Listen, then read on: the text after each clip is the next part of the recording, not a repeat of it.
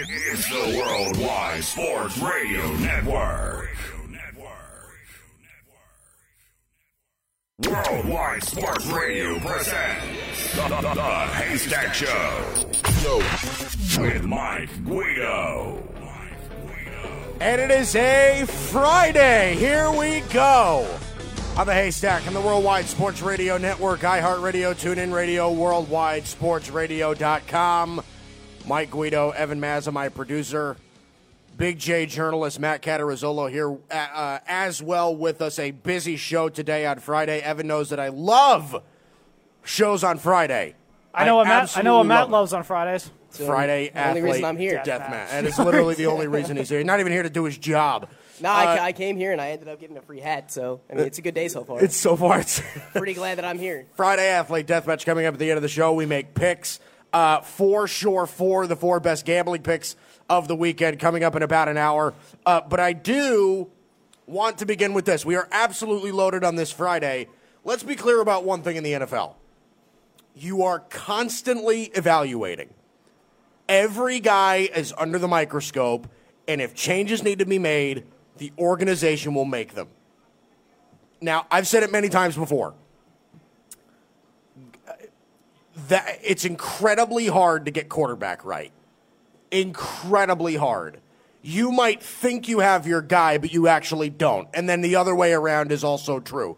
You take it game by game with your roster, especially with your quarterback. And there are no exceptions to the rule because you are constantly evaluated. Russell Wilson gets evaluated by Seattle. Patrick Mahomes gets evaluated by Kansas City. No exception to the rule exists in the league. Okay, they want every single ounce of information going forward so they know what they're up against later. So last night, the Texans beat Indianapolis at home 20-17. It was a close game throughout, tied at 10 at halftime. Nobody could pull away. It was not a great offensive game. Neither quarterback played great. Deshaun Watson and Jacoby Brissett both had their struggles. But the difference in the game was at the end of the game. Deshaun Watson could make the plays, and Jacoby Brissett couldn't. The Colts are evaluating quarterback this morning. Okay? I've said it a lot of the time. I think the Colts have their quarterback. I do. But I'm willing to be flexible on that. Okay? The Colts have to think to themselves, we have to play Deshaun Watson twice a year. He keeps getting better. He's going to win an MVP eventually if it's not this year. He's a top 8 quarterback in the league. What do we have to do to get over him? What do we got to do for that? I am certain that Jacoby Brissett is part of that conversation.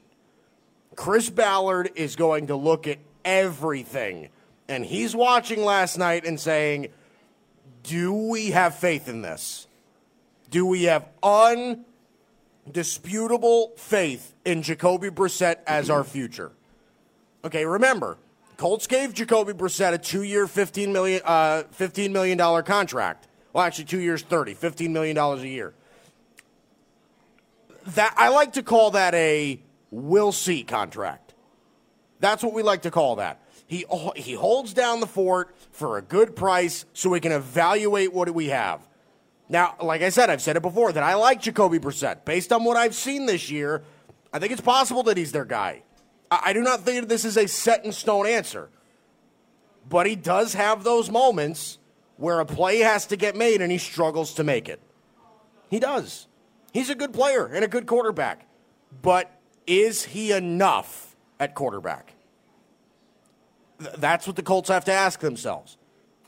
On the final drive of the game, when Jacoby Brissett is scrambling to get that first down, and he comes up short, I can tell you the one thing the Colts are thinking about. Andrew Luck. I'm not telling you that they're wishing they had him back, but are they asking themselves if he would have made that play? Absolutely. Take the situation under account. The Colts play in the AFC South. It is right there. The division is right there. They've killed the draft. They've built a stellar offensive line. They have a really solid young running back. They have the right coach in place. Frank Reich is fantastic. A young, developing defense. And, again, maybe a nice young quarterback. But we're looking at this saying, okay, is it actually Jacoby Brissett? Is this guy going to be enough? Right? Jacksonville's got a great defense. We don't know what they are at quarterback, but Nick Foles, Gardner Minshew, they've both put together pretty good football games this year. Okay? Tennessee, they're going to draft a new quarterback this year. I don't know who it is. Jake Fromm, Jacob Eason, one of those guys. They will draft another quarterback. They have a good defense that most people believe they're the quarterback away. They have a good roster. Maybe another wide receiver or two. But they have a nice roster. This is a good football team. Or it could be a good football team. But right now, your focus is Houston. Houston kings this division right now. They're the only team in the division that are surefire at quarterback. Deshaun Watson is a star, and he will be for a long time. He wins big games. He's an absolute gamer, extremely talented. Deshaun Watson is Houston's answer. And Indianapolis, with that roster, I like to bring up the point of rosters have different stages. The Houston, they have the rebuilding stage, the out of rebuilding stage, the almost there phase, and then they have the okay, we're ready phase. Houston right now is in the we're ready phase. They've got pass rushers. They've built an offensive line. Say what you want. Deshaun Watson got sacked once last night. They have played much better lately. They have the offensive line. They have a running game. They got receivers. They have their star quarterback. They're ready. Could they fill in some holes in the secondary? Yes, they could. Linebacker, good. Cunningham and McKinney are great players. Solid. They have the roster ready. Indianapolis, great O-line, but they're building up the defense. They're in the almost there phase. They are the future best roster in the division. They're not the right now roster in the division. So like I said, they'll be evaluating everything. And they're going to be wondering to themselves, is Jacoby Brissett going to be our answer? Does Andrew Luck make the play that he couldn't? And I'm not telling you that it was going to be the exact play. Oh, Andrew Luck scrambles and makes that play. No, does Andrew Luck find an open guy in that play? Does he make a right read? Does Frank Reich call a different play because he has Andrew Luck instead of Jacoby Brissett? Those are the questions they're asking themselves. And like I said, they're giving it 2 years to try to figure this out.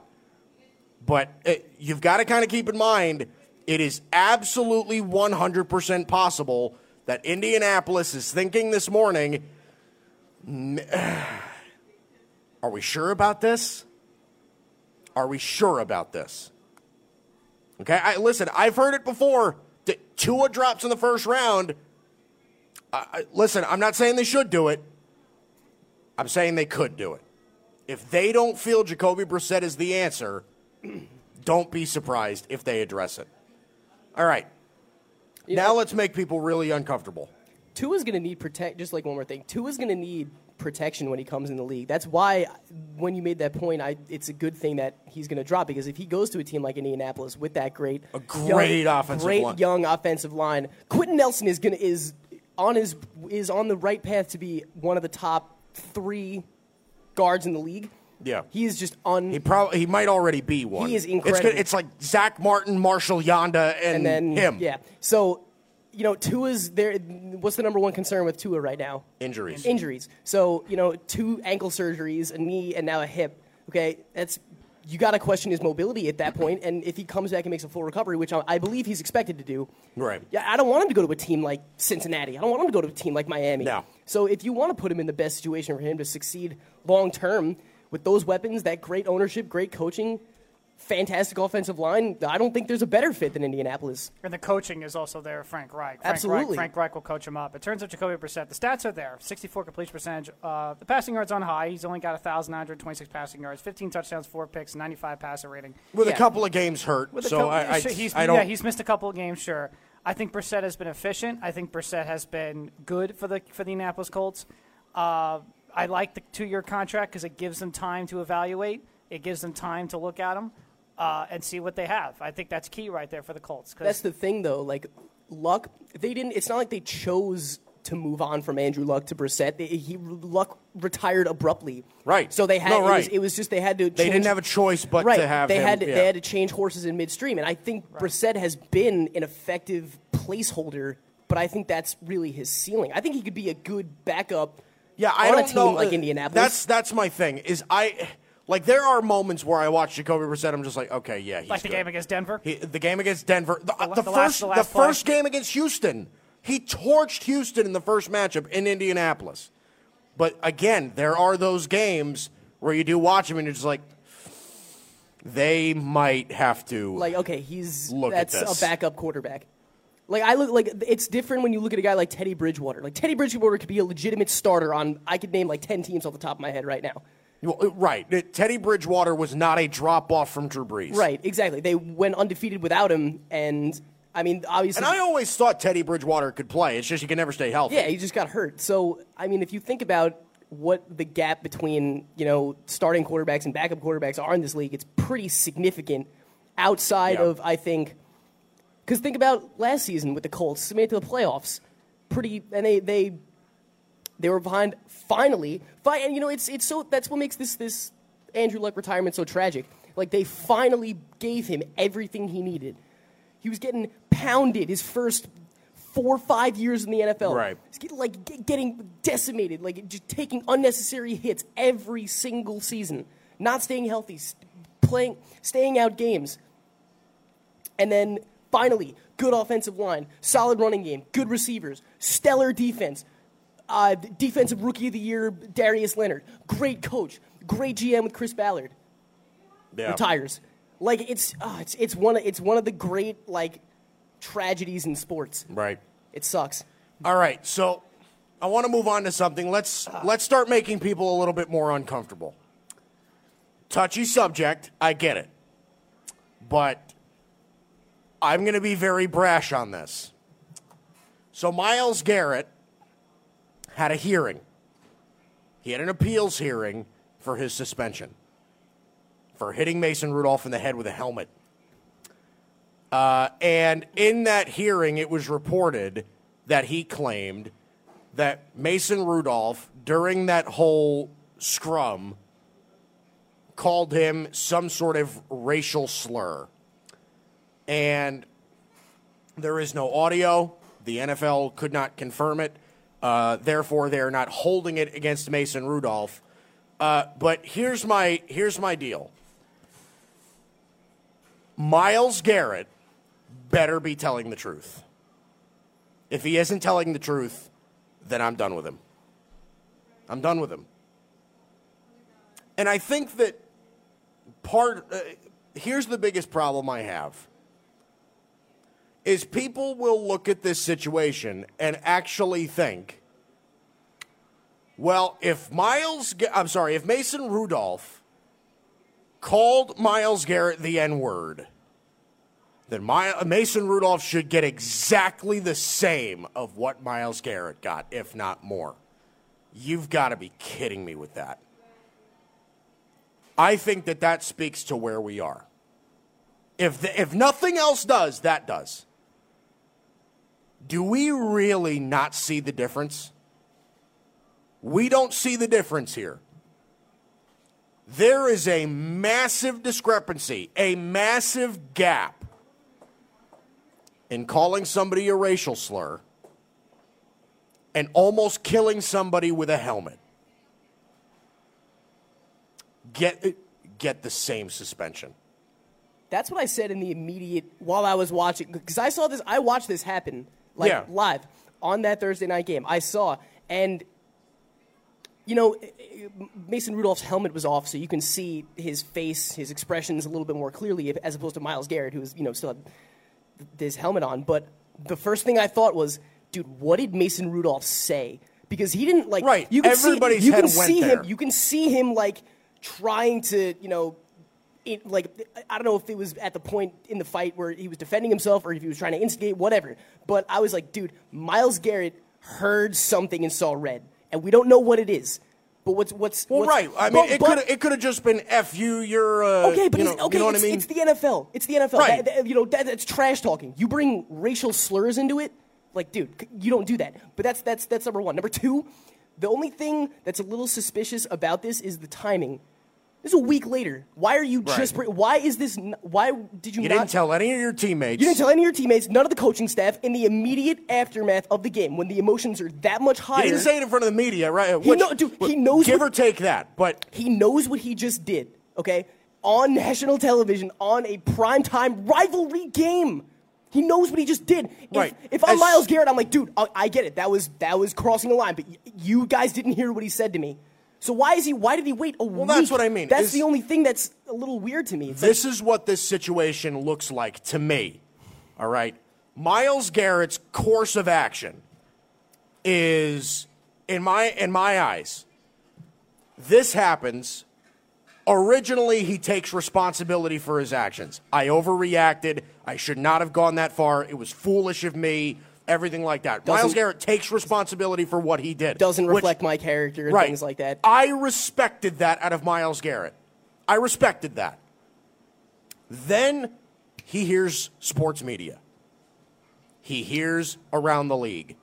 Myles Garrett's a dirty player. Myles Garrett is this. Myles Garrett should be banned from the league. Myles Garrett is a violent player.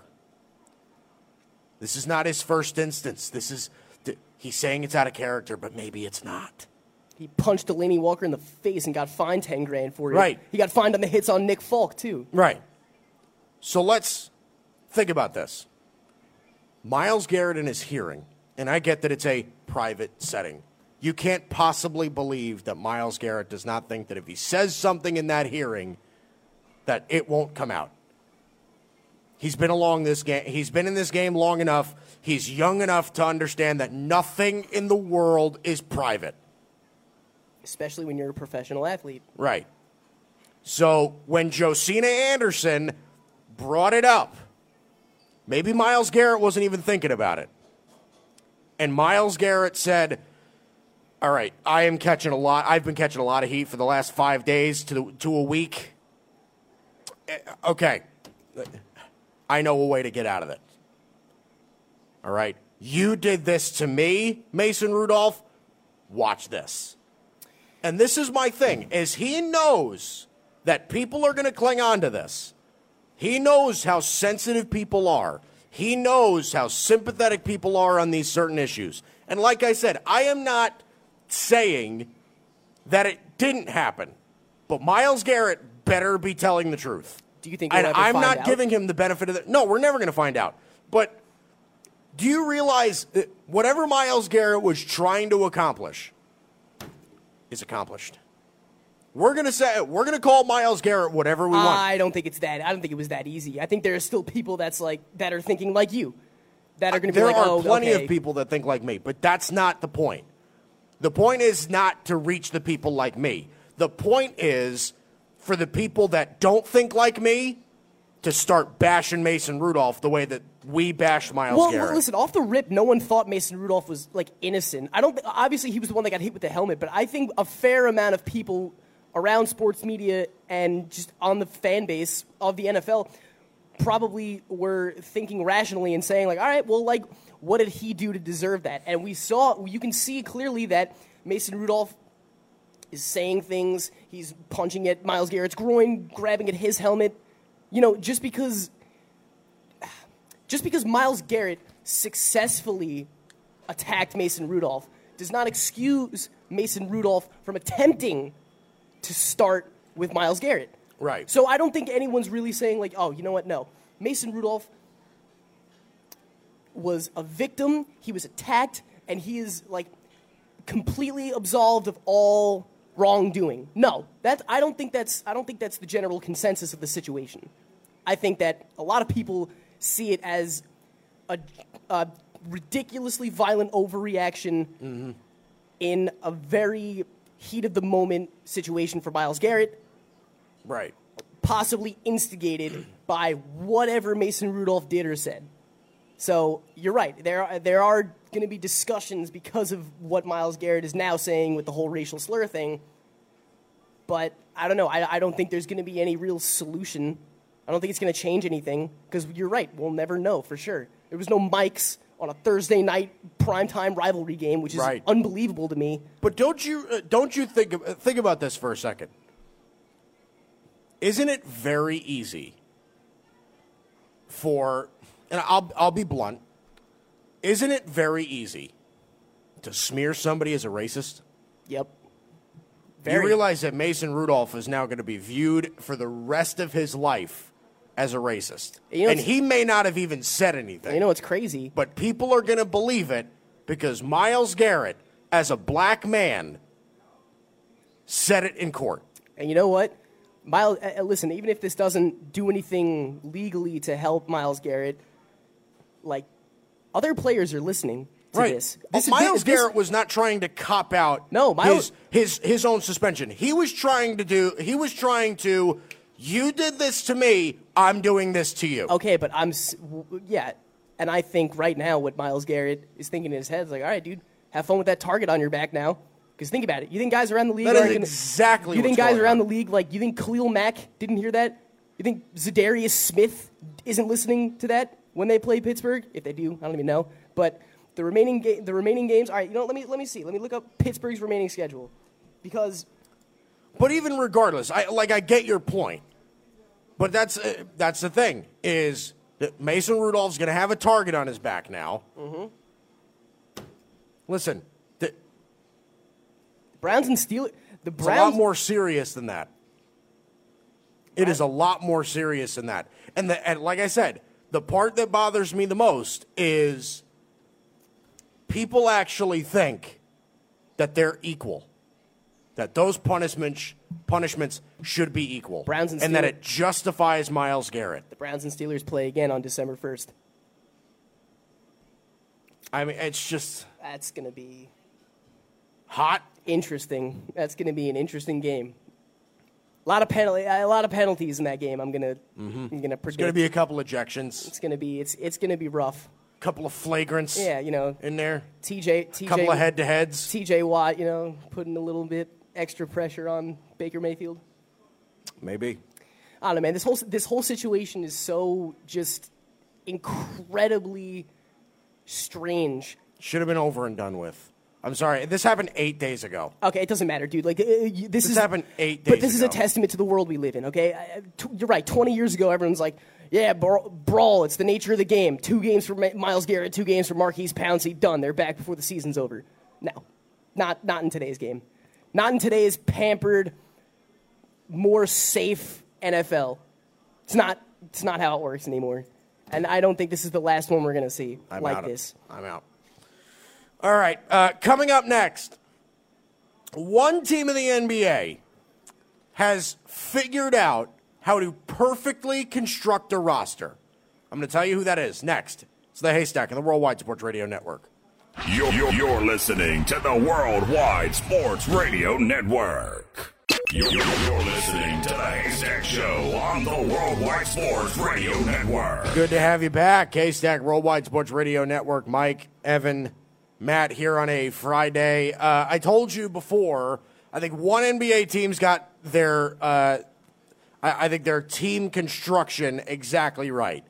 And they played last night. I think it's clear cut. Now, look, I don't think that they're the best team in the NBA, but they are the team that has the blueprint.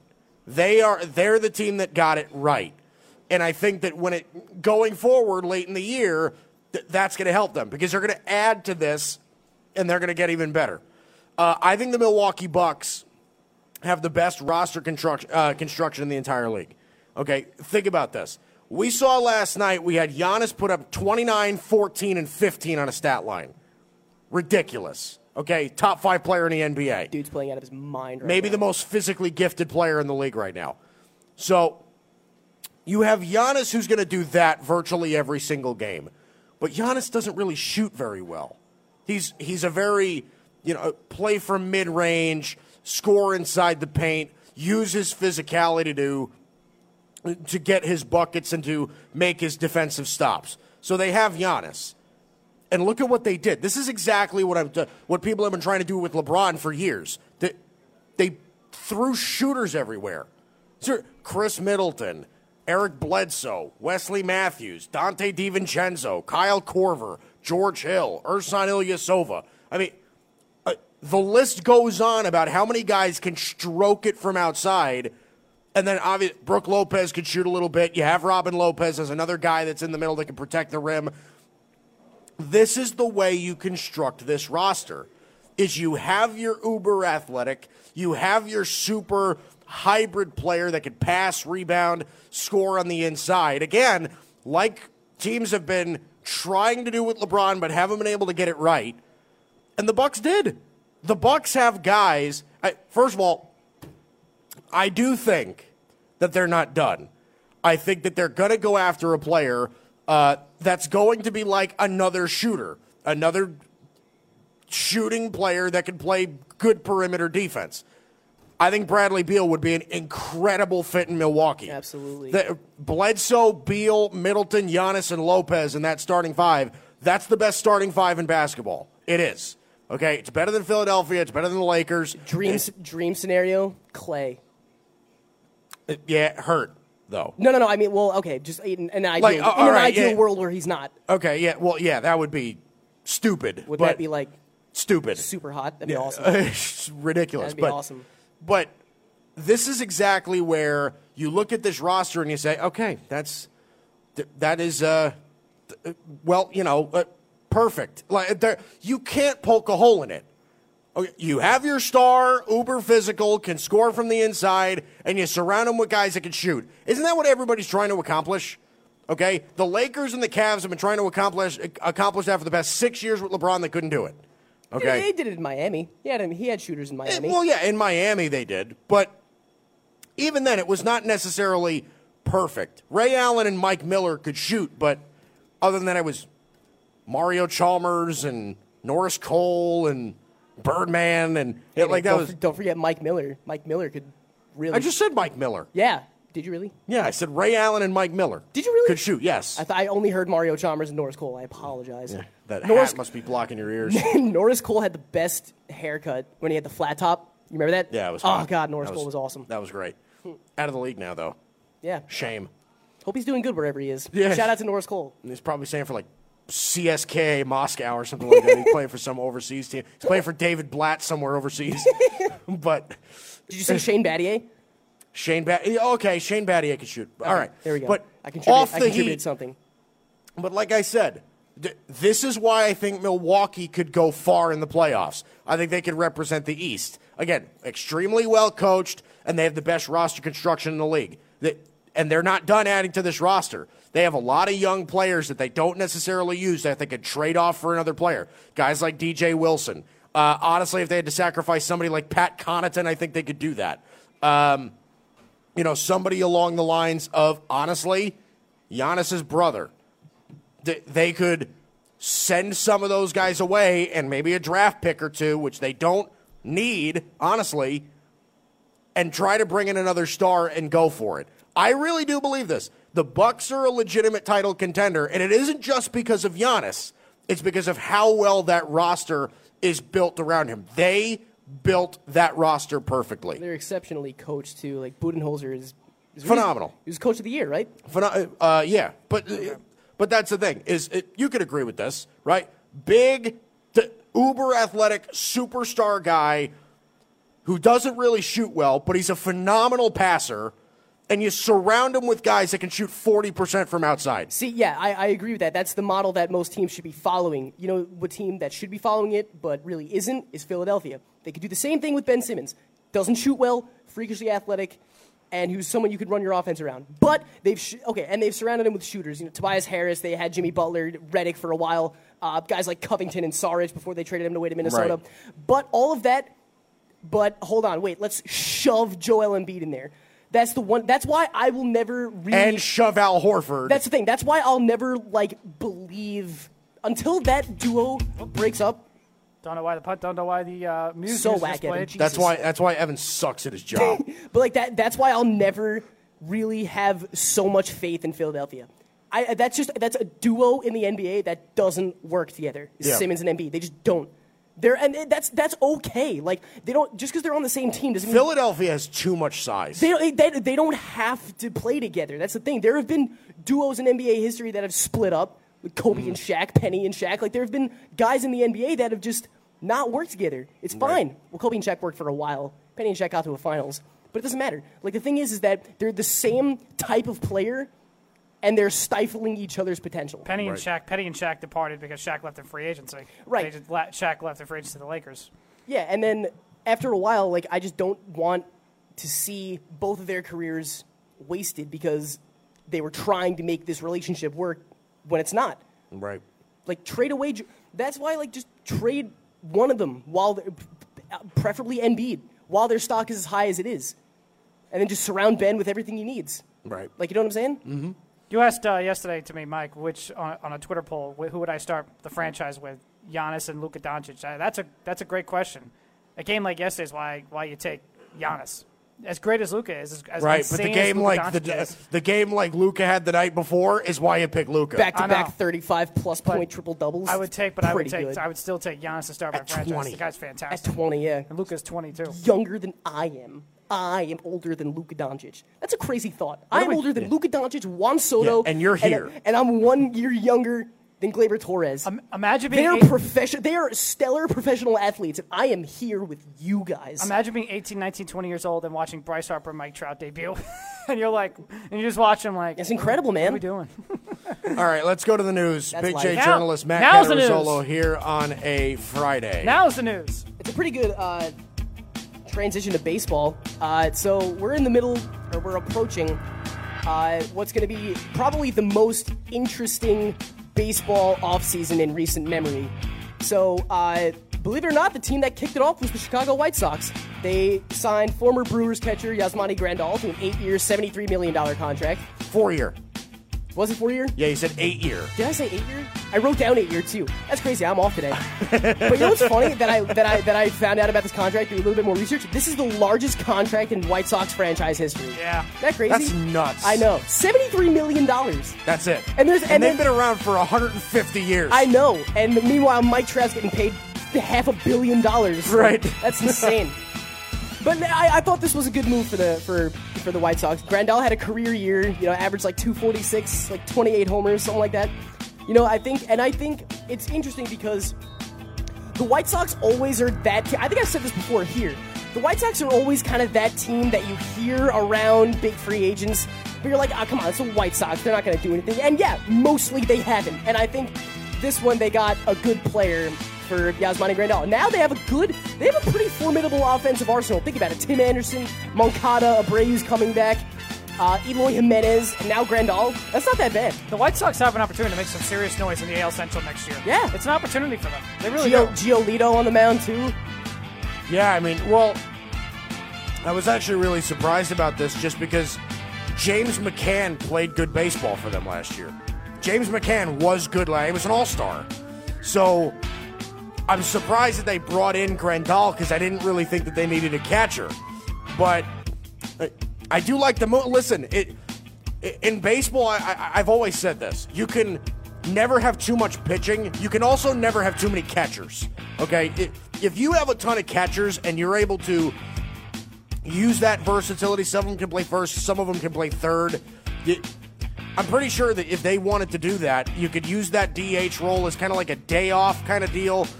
They just extended Abreu, too. He got a 3-year, $50 million extension. So the White Sox are spending money. I would not be surprised if the White Sox are one of those surprise teams that makes a gigantic splash this offseason. If you like more to your point about having too many catchers, not having enough catchers.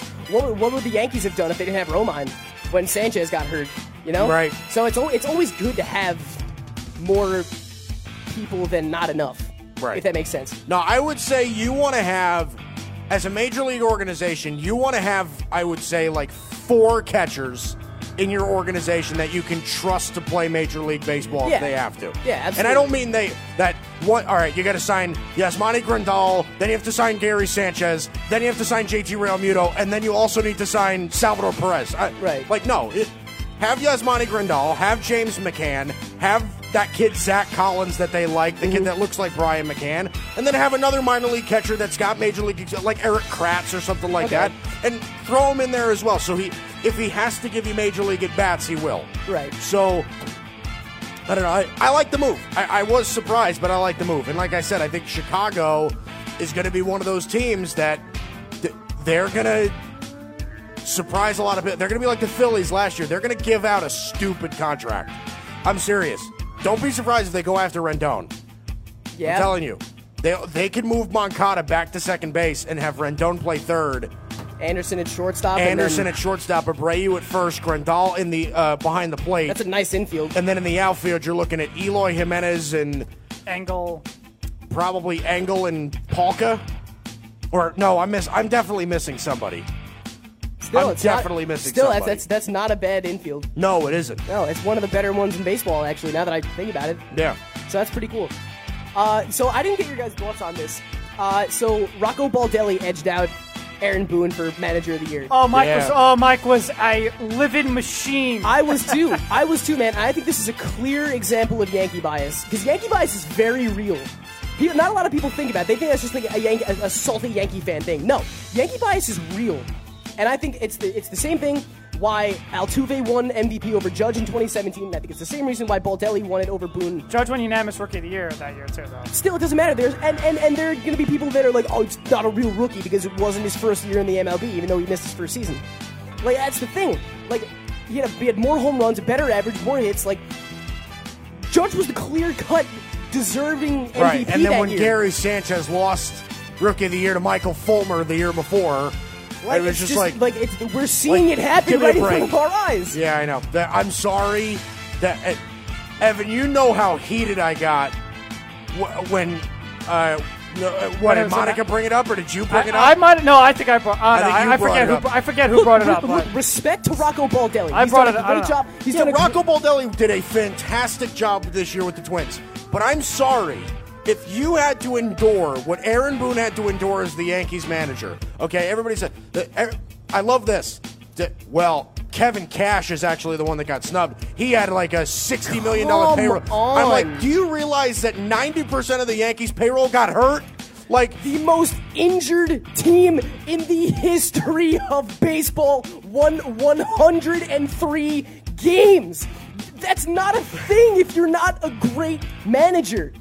Right. I'm sorry, bro. You don't manage that type of roster with guys like Mike Ford, Mike Talkman, like the guys that just Tyro Estrada, Cameron Maben, Breivik Valera. Who is Breivik Valera? You had to replace Miguel Andujar with Gio Urshela. You don't do that. Giancarlo Stanton, one of the best players in baseball, plays like 8 games.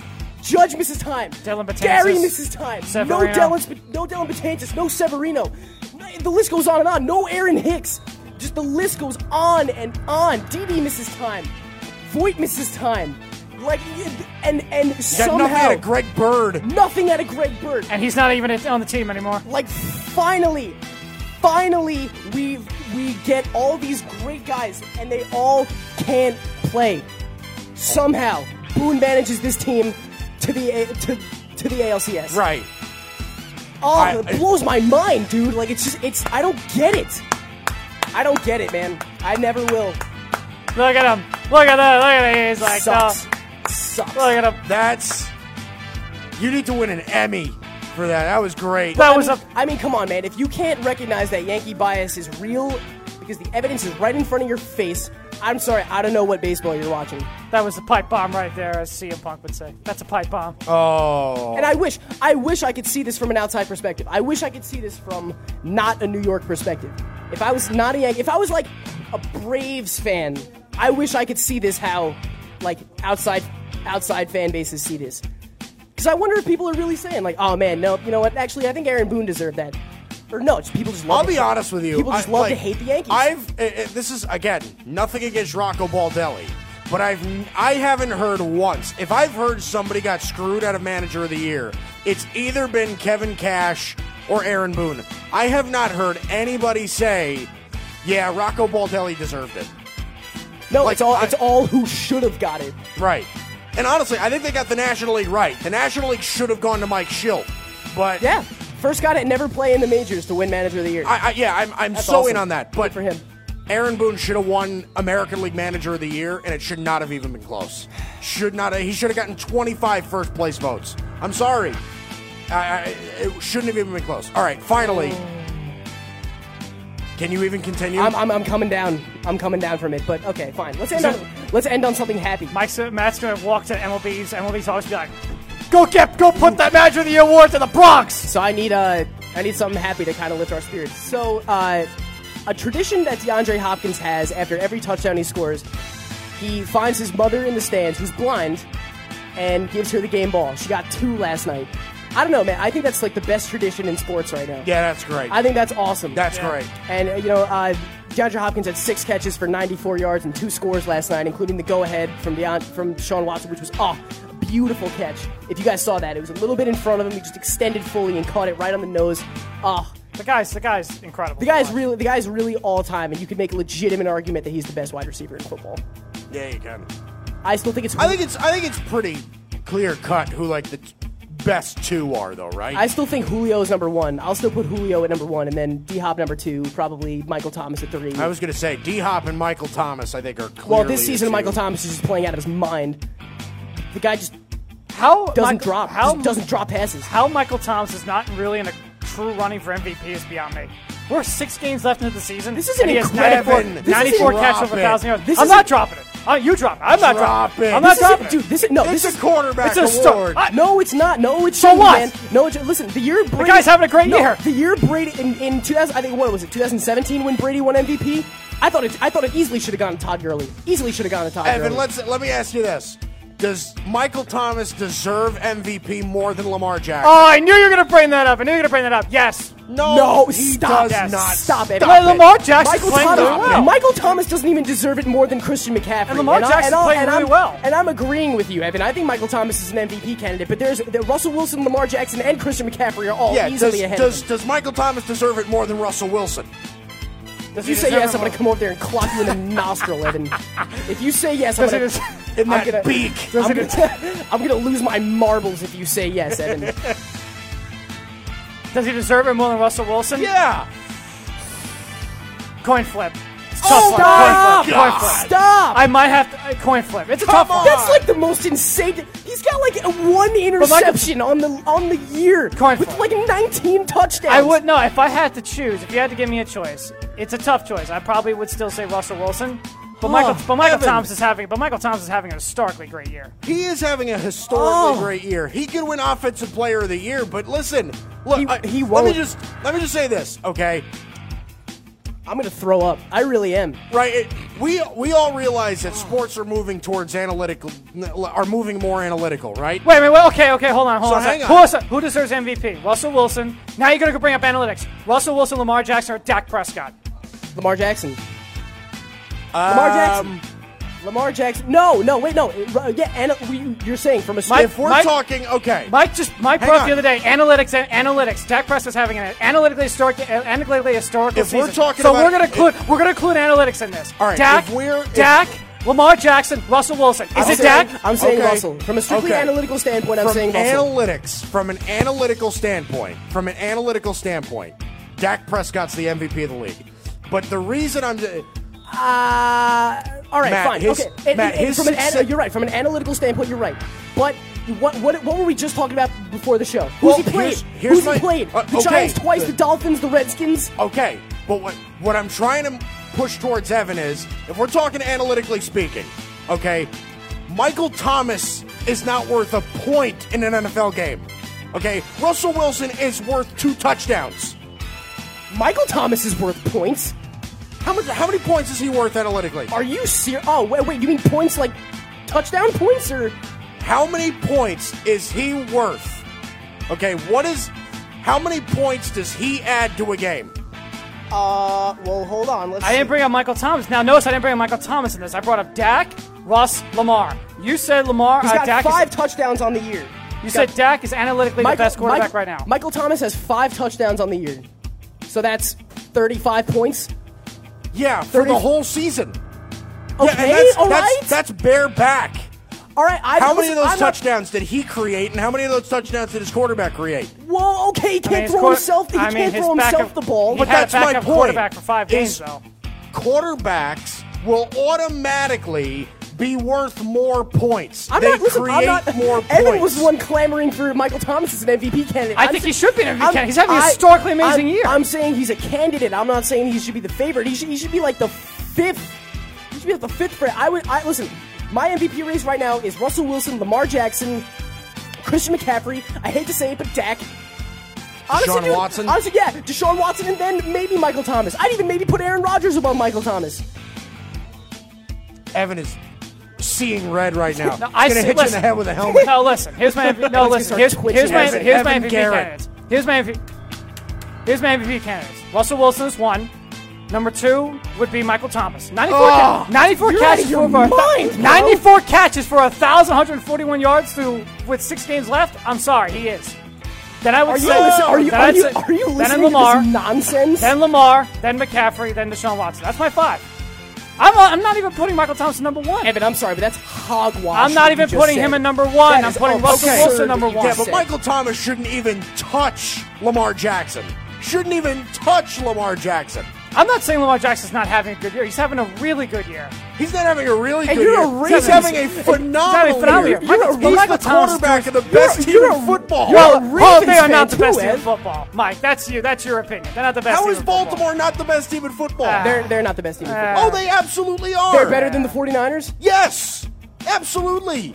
What did they do better than the 49ers? Everything. Like what? Like what? They're the number 1 defense in football. The number 1 defense in football, a plethora of good running backs, arguably the best tight end in football. Jimmy Garoppolo better than Lamar Jackson? Not this season, but overall, I think for the future, I might want to take Garoppolo over Lamar Jackson. Okay. I would take Kyle Shanahan over Harbaugh, even though Harbaugh's a great coach. Offensive line is stellar. Okay. All right. I will give you this. I think the Ravens are the best team in the AFC. I won't say in all of football. That is fair. See, that is fair. I'll say they're the best team in the AFC. Best team in the AFC, yes. Best team in the NFL, I still can't say that. I still can't say it. Yeah, but Evan, you think Green Bay's better than Baltimore? I think so. I think Green Bay's better than Baltimore. I think so. Oh, come on. They lost by 15 to the Chargers. That was a letdown game. The Ravens got blown up by the Browns. Okay. We got our butts kicked at home to the Browns. The Cowboys lost to the Jets. We got our butts kicked to the Browns. Yeah, so? What do you mean so? Exactly. That's what I'm saying right now about the Packers losing to the Chargers. All right, so? It's 1 game. Every good team is entitled to a clunker game. Listen, when the Panthers went 15-0. All right, so where would you rank the Ravens right now? In all of football? Yes. 4th. Oh, come on. Listen, 49ers, Saints, Packers, Ravens. Stop. I think that's fair. Stop. They're not better than the Saints. They're not better than the 49ers. They absolutely are. And I do not think they're better than Green Bay. All right, that's the news. Wow. Big J journalist Matt Catarazzolo here to Friday. Let's turn to ESPN First Take pretty quickly. I don't remember the last news segment. I'm sweating right now. I'm wearing a hat and a hoodie, granted, but I am sweating profusely. Oh, boy, oh, boy. We still got to do Foreshore 4. Hour 2, Foreshore 4 next. It's the Worldwide Sports Radio Network. Worldwide Sports Radio presents the Haystack Show with Mike Guido. Hour number 2 on the Haystack on the Worldwide Sports Radio Network, iHeartRadio, TuneIn Radio, WorldwideSportsRadio.com. Mike Guido, Evan Mazza, Matt Catarozzola. Good to have you in here on a Friday. It's actually pretty warm out. Like, it's like, cloudy, but it's actually pretty warm out. No, it's 52 nice. Or something like that. Yeah, something like that in November. I didn't get in my car. I didn't get in my car this morning and go like. Yeah, but you know what that means, right? If it's global warming. No, it actually doesn't mean that. I mean, it's going to be freezing cold still in April. That sucks, man. My birthday's in April. I hate when it's cold around my birthday time. Yeah, you're in like that fringe area. I'm in late April, which is like you're still in April where it's like cool, but you're approaching May where it's like getting warmer. That's why I love like right when my birthday is. But probably does it rain a lot on your birthday? My birthday, it rains all the time in that month. I mean, it's true, like, April showers and whatnot, but like sucks, man. I hate April showers bring May flowers. But what's cool is the NFL draft is almost always on my birthday, which is cool. That's like super dope. It's pretty sweet, man. Honestly, I'm just on your birthday. All right, so do I get to like come over to your house for the NFL draft? I'm pretty sure it's lit. It's your not. birthday and NFL draft, or are you just like locked in your basement? I remember. I remember this. I remember this year. This year, my parents were like, they like just brought out like a cake, and they're like, "Ha!" I was like, "Shut up, shut up, Dad." Unmuted, please. And then with the sixth Daniel pick, Jones, and you're just like, no. and now it's yes. I think I went upstairs. I think I literally just went upstairs. I can't eat cake right now. I'm sorry. I threw my Giants rug and Giants pillow right at the window. I didn't, but you know what, man? Gotta hate the Giants, man. Just, whatever. Just do your thing, man. All right, four best four gambling picks of the weekend. Went 3-1 last week. I'm back up to like 63%.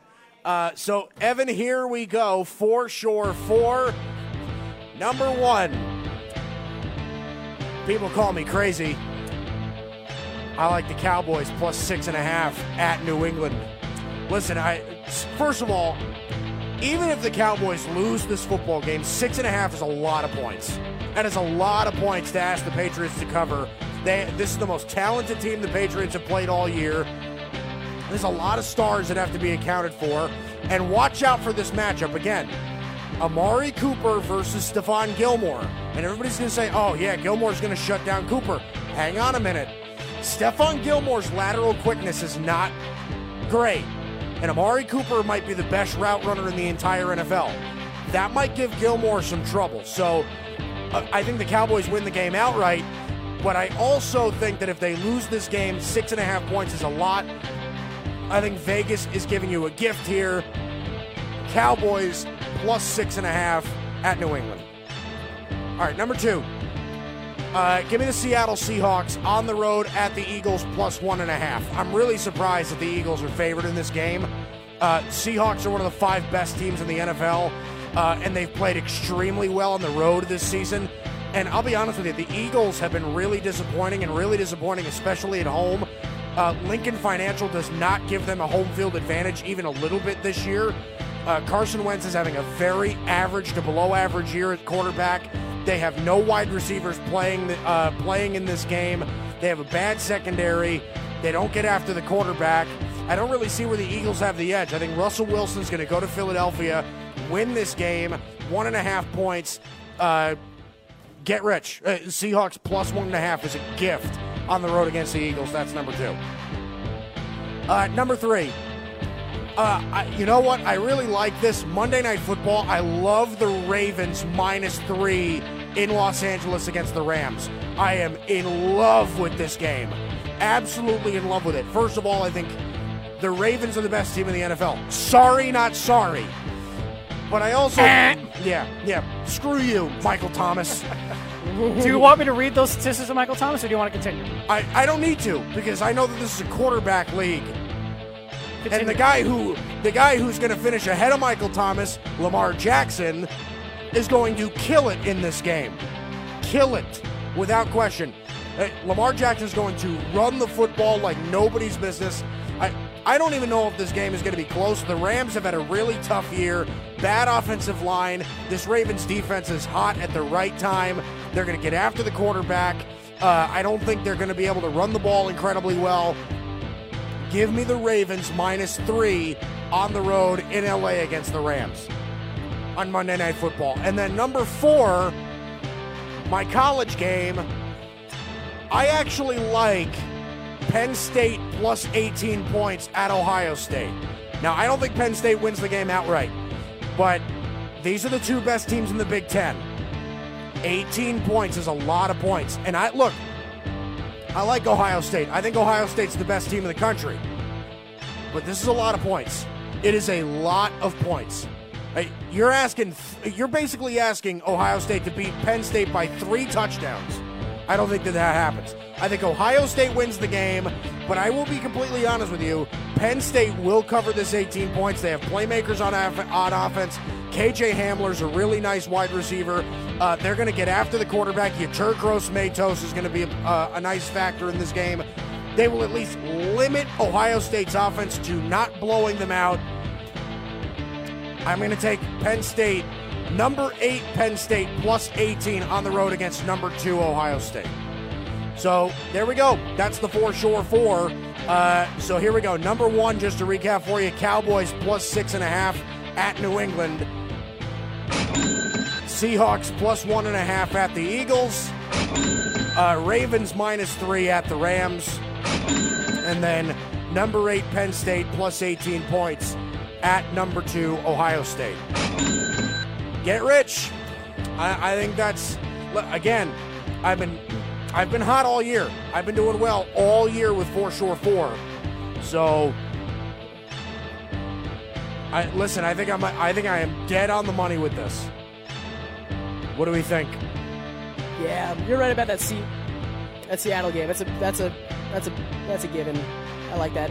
And I told you before, Mike, I do actually believe, I agree with you. The Ravens, I think, are going to blow out the Rams. I agree with you there. Now, Wade Phillips. With the number 2 MVP. Well, we'll see about that. Like I said, Michael Thomas might be number 2. I'm not even saying, listen, you're going to keep telling me I keep saying Michael Thomas is the MVP. I did not say he's the MVP. All I say he deserves to be in the conversation. He's having a historically fantastic year. Yeah, but you also said he's above Lamar Jackson. I would put him above Lamar Jackson. Ludicrous. Just me. I put him at Lamar number 3. He's having a great year, too. I'm boiling with anger right now. I think but the Ravens on Monday night, they're going to blow them out. I actually agree with that. Now, Wade Phillips will be tough on the defensive front, but I think the Ravens are just a better football team. The Rams are not even the best team in their division. They're third. They're like the third best team in their division. So if the Rams lose, they'll be what? Will the Rams be 6-5? 6-5, yeah. Wow. What happened to them, man? That sucks. They're out of the playoffs. Yeah. I don't think they're a playoff team. They don't look like a playoff team. No, they don't. That blows, man. And Penn State, Ohio State, yeah. Penn State, Ohio State, yeah. Ohio State's they're just too tough to beat. They're just too tough to stop right now. Yeah, but I think Penn State covers. I think Penn State covers, but they're just Ohio State's like just too tough to stop. 18 points is a lot of points. They'll cover, but they're just too tough to stop. Philly, Seattle, Dallas, New England plus 6. Oh, yeah. I'm taking the Cowboys. Win outright. That's funny, Evan. I'm telling you. I just saw something. Michael Thomas has more catches and yards this year than all the Eagles receivers combined. Michael Thomas, he's on pace to smash the single-season reception record and come close to breaking the all-time receiving record. He is the first. No player in history has ever caught 90 or more passes in the team's first 10 games. He's 94. He's 94. I'm just saying. I put him up there. I'm not voting over Russell Wilson. I think Russell would be my MVP. Michael Thomas deserves to be up there. But okay. Crazy. For Sure 4. All right. Coming up next, more news, more Haystack. We'll dive a little bit more into the NFL. That's coming up next. The Haystack and the Worldwide Sports Radio Network. You're listening to the Worldwide Sports Radio Network. You're listening to the Haystack Show on the Worldwide Sports Radio Network. Matt, I really do think you broke the seal, man. I can't. Oh, Lord. I can't stop laughing. That was too funny. All right. Good to have you back. It's the Haystack and the Worldwide Sports Radio Network. Mike, Evan, Matt here on a Friday. Absolutely loaded today. Again, like I said, I think that if you're looking at the NBA, you're looking at teams that have really great roster construction. The Bucks have it. The Bucks have it. They do. They've literally built. They've accomplished in only like a year or two what the Cavs and the Lakers have been trying to do for 6 years. Whatever's going on in their organization, a very underrated organization, what they've got going on over there. All right. Time for the news. Big J journalist Matt Catarizzolo here on a Friday. Oh, my Lord. I'm out of breath. Struggle. I'm having a stroke. All right, so the NBA leaders through however many games it is right now were just released, and it's Andre Drummond leading for rebounds with just over 15 a game, LeBron with 11 a game, and James Harden is averaging 38.6 points per game. I mean, like, that's just insane. That's just insane. Well, okay. But look, as of right now, I still don't think he's the MVP. I don't. Like, I don't. He's in the conversation. He's like, I would say the MVP right now. I was telling Evan this yesterday. The MVP for me right now would be LeBron number 1, probably Luka Doncic number 2, and then probably James. And that's, like, I don't think that's disrespectful. It's just, like, I get that James Harden's averaging, like, 39 points a game, but, the guy is so inefficient. Like, he takes a million shots per game. Yeah, and, I mean, they're all step-back threes where he'll hit, like, six and shoot it, like, 18 times. Right, exactly. That's my thing. Is he, like, James Harden today, I think, is the modern-day Kobe. Like, and I mean, he's the offensive side of Kobe. Kobe would score 1 million points in a game, but he'd waste so many possessions doing it. Yeah. You know what I mean? Like, that's Kobe's main problem, is he's so many times. I think Harden passes a little bit more. I think Kobe... pass more. They're both selfish, ball-centric guards, but I do think that Harden distributes a little bit more. Yeah, but I give credit to Harden's passing ability.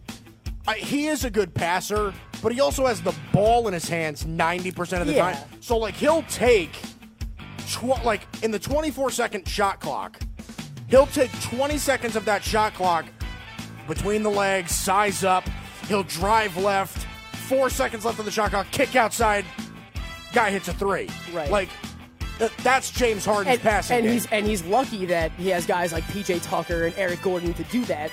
And now, I mean, well, not so much Westbrook, but... Because Westbrook can't shoot. Right. Westbrook can't hit the broadside of a barn from outside the arc. Yeah, which says something, bad. But yeah, so, okay, that's just incredible. So, okay, this was something just that caught my attention. It's not really news, but it kind of is. So, I don't know, for our listeners out there, this is like Yankees, oh my God, this is like Yankees porn. So there's a 16-year-old in the Dominican Republic. His name is Jason Dominguez, and he is the Yankees' #1 international prospect. And I recently just followed him on Instagram. The kid's unreal. The kid's unreal. Ed, do we have that soundbite? Okay, just listen to the sound when he makes contact. Oh, jeez. Sounds like a gunshot, like a real. I mean, like. That's insane. Stop. These are just some quick facts on the kid. So, his $5 million contract is a record for an international free agent. MLB.com's skill set grades, they're on a scale from 20 to 80. I don't know why they do that, but their skill set grades are on a scale of 20 to 80. Okay? Okay. I hear you. Hitting is a 55. His power is a 55. His running is a 60. His arm is a 60. And his fielding is a 55. He's 16. He's above average in every tool. Everything. He regularly recorded exit velocities over 110 miles per hour as both a right-handed and left-handed hitter. Oh, yeah, by the way, he's a switch hitter. I don't know if I mentioned that. He has a 0.1 second 60-yard dash difference between him and Billy Hamilton, who's the fastest player in baseball. Let me ask you that, because from what I remember, Jason Dominguez is not necessarily big. No, he's 5'10", 190. He's 5'10". 5'10", 190. He's going to grow. Like, he's 16 years old. He's 16 years old, so he's still going to... Like, he'll probably grow 3 more inches. Okay. Like, he'll probably get to 6'1", All something right. like that. He's never going to be massive, but dude, They're saying that. I remember that video too. I was showing it to my dad, and he's like, that's unreal. Yeah. It is just unreal. MLB.com called Dominguez one of the best international prospects available in years. And he said it's a teenage Mike Trout. Yeah, I mean, have you noticed this? The Yankees always absolutely crush the international pool. Oh, absolutely. They crush the international pool. Severino, they have Davy Garcia now. Well, yeah, all these. I mean, like last year in the international, they got the number one international pitching. OCL Rodriguez is the number one international pitching prospect. They got him, and then what about this past year, Jason Dominguez, who's the best international prospect that we've probably seen ever. Like maybe ever. They got him, and it wasn't even close. Like, he was, before the Yankees signed him, I think he was already working out with Yankees Dominican instructors. Yeah. Like, that's insane to me. Mm-hmm. So, and he's a center. that kid is he's a so center, good. Center fielder, they're saying, is his natural position because of his speed and Trade range. Estevan Florial, because now you have this kid. Florial is another one that, I mean, I wouldn't mind, but if I had to choose between him and Dominguez, then absolutely. You know what sucks? Like, he's only 16, so he probably won't come up until, what, 2024? What? No, dude, Soto came up when he was like 20. So he's 16 years old. Hey, he could come up when he's... No, Soto came up when he was 19, I think. So it's 2000. Okay, so I think we see him in the 2021 season. At 18? Yeah. Probably 20, I don't know, probably Matt. 2022. That's really early. Well, so Soto came in at... I'm pretty sure Soto made his Soto came in, I think, as a 19-year-old. Okay, Soto is 21 now, and he made his debut last year. So at 20. Okay, so maybe 2022, 23 season. That's what I mean. He's going to, like, by the time he comes up, you know, you're going to be getting into, like, the true primes of Gleyber Torres, of Aaron Judge, of Andujar if we keep him. Right, you're going to get in the true primes of those guys. Urshela probably too. Maybe, Unless Dominguez is really lighting it up, that they say, all right, he's got to come up now. Yeah, like what if he unless goes he's to really lighting it up? What if he goes to like the minors and is hitting like just 40 home runs, like a 390 average? Like, yeah, I know. Come on. He won't do that, but you don't think so? No, Matt, it's baseball. No, nobody hits 390. Nobody hits 390. Except for DJ LeMahieu with runners in scoring position. Right, exactly. Ted Williams hit 400 once in his career. So Jason Dominguez is going to be better. Speaking of MVP, DJ LeMahieu, you guys could agree with that. He should have been a finalist. He finished fourth. He should have been a finalist over Marcus Semien. I'm sorry, but Marcus Semien, that's ridiculous. I don't care, man. I don't think Marcus Semien had him in one category except for homers. I don't care. I'm beyond happy that Bregman didn't win. I'm so happy Bregman didn't win. Cheater! I haven't been here for that, which leads me to my next and final installment in. All right, finally. So, Major League Baseball Commissioner Rob Manfred made two broad commitments Thursday regarding the scope of his investigation into the Astros' electronic sign stealing. This is per The Athletic. He said the office will vet the Astros' 2018 and 19 season as well as 2017, and he said he will indeed pursue other leads that are expected to arise during the investigation. I say this without Yankee bias. If I'm just a pure fan of baseball, if you want to really make an impact and prevent this from happening again and really make a lasting impression to ensure that no other teams do this, strip their 2017 World Series title. I mean it. I'm so serious. And that has nothing to do with my Yankee bias. I don't think that's hard enough. Well, I think it's... Okay, maybe not on the Astros themselves, and I would rather punish them for the future than take away something from their past. I mean, that's their first ever world title. That's their first ever world title. You take it away, that is a huge loss. That's a big loss. That's a franchise-destroying loss. That's your only title. Yeah, but everybody knows that they won that World Series. It won't be taken away. I don't think Major League Baseball wants a vacated championship, because then it basically says, all right, the 2017 season never happened. You know, it's just that I think baseball doesn't want. I don't think baseball wants that. Okay, what I would do with the Astros What I would do with the Astros, the first thing I would do, and this is the first inclination that I have in my head, you force the owners to sell the team. And what do you do about AJ Hinch? You force the owners to sell the team. AJ Hinch can stay. Nobody loses their job. What? Nobody. What? Nobody on the team loses their job. You're saying that the team executives that were knowledgeable about this still get to stay there. I think you need to suspend AJ Hinch at least for a season. Hinch will at least get suspended. Hinch might get suspended. Well, not fired, but he'll get suspended. So what do you want to do here? I said strip their title. Yeah, but what does that do? Okay, strip their title. Give up their draft picks, things like that. A couple firings. I would see a couple firings. Yeah, maybe sell the team. Okay. How about this? That'd be good enough for me. Tell me if this is too extreme. All right, so it's been exile. So 2017 to 29. That's 3 seasons, right? For the next 3 seasons, the Houston Astros are playoff ineligible. You treat it like the NCAA with NCAA violations. You strip their postseason eligibility for 3 years. Now the problem is if they win 99 games or something like that, they don't make the playoffs.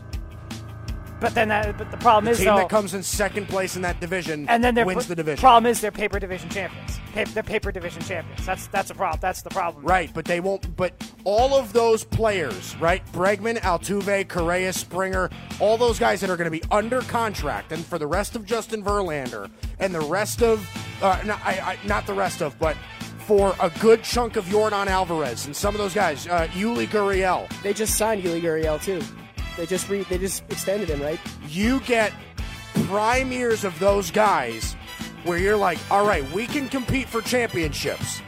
You get that opportunity stripped away from you for as long as this has been discovered. So 2017 season, 2018 season, 2019 season, that's 3 years. So for the next 3 years, you're banned from postseason play. And you're saying that plus forcing to sell the team? Yes, and the owners must sell the team. So you don't care if they don't strip the title away? You know how like the NBA forced Donald Sterling to sell the Clippers? Yeah. Major League Baseball, I think, should do this with whoever owns the Astros. I forget who it is, but I forget the guy's name. But Crane? Jim Crane, yes. Yes. Yeah. Force him to sell the team. All right. And yes, I would go as far to say pay a hefty fine. The owner, the previous owner, not the new owner, but the previous owner, pays a hefty fine. Okay. And you get stripped of a year's worth of draft picks. All right. Yeah, I guess I still want their title to be taken away. I don't want them to be Matt, that doesn't do anything. That to me hurts baseball. It's a black eye for baseball, but Evan's right. I would rather take the hit on baseball as a whole if it means destroying the Astros and meaning that all that cheating I don't was think for nothing. that destroys the Astros, though. Well, it does take away their first title. I think that's their only title. Their first and only title. Right, but they still have the opportunity to get it back. That's what I'm saying. I think it hurts more taking away the opportunity for them to win more titles with the talent that they have. All right, but they can compete for it and win one fairly. It's different. What do you mean? They cheated and won in 17. Yes. So I would be fine if the Astros were just a better team and won a World Series fair and square. I'd say fine, leave that title alone. But no, this goes back to 2017. There's evidence on their own World Series DVD about this cheating scandal. Yeah, no, I know. It was evident in 2017. No, they got caught. It is exactly. It's red-handed, basically. So that's what I'm saying. That is a false championship. So what I'm saying is, I don't care if Major League Baseball vacates that championship because to me, that's already a meaningless championship. I would rather have 2017 no World Series champion than 2017 Houston Astros cheated and won that title by doing it. I would rather there be no champion than a champion that cheated and won. I get that. I get it. Come on, man. You can't say that you're like that. You know what? That's a black eye for baseball. That's a bad thing for baseball. What? Having a 2017 just ugly, unfair, unlegit All right, World Series victory. I get it. I guess the point worse. that I'm trying to push across is that I think the thing that'll hurt more is affecting them in the future, not saying, we're going to take away your title. No! Okay, we'll just go next year and win another one. I do like your thing about the playoff eligibility. I like that. They say that's not cool for 3 years, however long, whatever. And then, suspend AJ Hinch, force Crane to sell the team, and then just put Altuve, Correa, Springer, and Bregman on a boat. And it really does hurt. Drop them off on a random island in the Caribbean and force them to find their way home. It really does hurt because the Astros are good for baseball. That talented team. Like, people watch the Astros because they're uber talented. They're fun to watch. They have really good personalities on that team. Altuve and Bregman. You know who is too? The Yankees, and they play fair. I get that. They play fair. That's different. I get it. This changed. Like, first of all, this irreversibly destroyed the Astros image. So, like, what you said, like, Altuve, heart over hide, Correa, likable guys. No, they're all just cheaters now. All they are, to me at least. Maybe it's Yankee bias, I don't know. But if you're a baseball fan, you should hate the Astros right now. Rob, there was a report that came out yesterday or this morning that they're ready to drop the hammer on the Houston Astros. Rob Manfred. Again, good. I don't know. Again, the extent of it, we'll see. I think in the end, it's going to be loss of draft picks and suspensions. I think in the end, that's what it's going to be. Oh, and what do you think? What do you think is going to happen to Carlos Beltran and Alex Cora? Beltran is definitely a question that I'm looking at. You know what's funny? The biggest cheating scandal since like the 1919 White Sox, and the Mets still get. The Mets had nothing to do with it, but because Beltran is the manager, they get punished still. That's the most Mets thing ever. That is the most Mets storyline ever. Astros cheated for 3 years. But the Mets, the Mets pay for it. The Mets are gonna pay for it. Oh, God! That's and funny. The Red Sox. It's like Christmas for Yankee fans. You won't get punished. It's like. Oh, man. The Yankee fan base will watch the Astros, Red Sox, and Mets. The three teams they hate the most. They hate the Mets for some reason. And they all get punished in this scandal. And the Mets and Red Sox didn't do anything. I cannot be. This is... But no, if the I'm curious to see what MLB is. If they strip the World Series title, boy, that'd be one heck of a message. One heck of a and it destroys the Astros. Again, their only world title. It's a heck of a message. And even the playoff thing, it's certainly a heck of a message. I think the problem is it could be the Rangers, Angels, A's, whoever. They answer and everyone's like, yeah, but that's the thing. If the Rangers and A's, whoever win the division, it's yeah, but Astros won 198 games. I think that's definitely a serious. Anyway, that's definitely a serious punishment. But I like I said, I think there's a caveat to that. I think the Rangers and A's and Angels would tell you, even with this cheating scandal, and the Mariners would tell you, even in this cheating scandal, they'd rather beat the Astros and win the division as the best team in the division than win like 80 or something games and make the playoffs. I see that. That's just my opinion. That's just my opinion. Whatever the result is, whatever the punishment is, whatever the result is of this investigation, it's going to shake Major League Baseball for a long time, forever and ever. The Chicago White Sox scandal that they did back a very, very long time ago. It's 100 years ago. It was exactly 100 years ago. Throwing the World Series and everything. We haven't seen something like that since then. And this isn't throwing the World Series. This is cheating to win the World Series. So the opposite of throwing the World Series. Yeah. Catching the World Series. You're just exhausted, dude. That's the news. Mike's just like... AJ journalist Matt Catarazzolo here on a Friday. Mike's like, get me out of here with these clowns. Michael Thomas. Hi. Dak Prescott. I admitted to Dak. You quit throwing that in my face. I already admitted that I was wrong on that one. Jeez. Michael Thomas having a historically good year. I'm just saying. Put him in I there. get that. So is Dak. Analytically. Analytically, yes. Analytically. You know what I'm talking about with that? Analytically. So EPA, Matt, I think it's expected points added, right? It's like WAR for football. Sort of, yes. So it's basically how many points are you adding to what is expected out of that particular play? Right. Dak is right now 6th all-time for a single season. I think it's higher than Mahomes was last season. It is higher than Mahomes was last year, and his success rate this year is at 56%. Yeah. Like how often you get positive EPA, that's the best of all time. You know, man, all right. You know, Ryan was right. You know, we'll see. This is going to be their real test for both teams. This is really the first time all season that both teams have faced a good team outside of, like, New England playing Buffalo. So when they play New England, we'll see. And Dallas playing New Orleans and Green Bay, but... Okay, yeah, also. All right, coming up next, we'll make picks. We got Deathmatch that's coming up next, The Haystack, on the Worldwide Sports Radio Network. You're listening to the Worldwide Sports Radio Network. You're listening to the Haystack Show on the Worldwide Sports Radio Network. Hour number 3, Haystack, Worldwide Sports Radio Network, iHeartRadio, TuneIn Radio, WorldwideSportsRadio.com. Mike Guido, Evan Mazza, my producer, Big J journalist Matt Catarazzolo here on a Friday. Good to have you in. All right, Evan, let's make picks. Right, do you have, Monica sent you picks? Yes, she did. I have it right here on my phone. All right, excellent. So we got a win yesterday by Houston, 20-17. They take sole possession of first place in the AFC South. All right, let's get it going. Let's do it.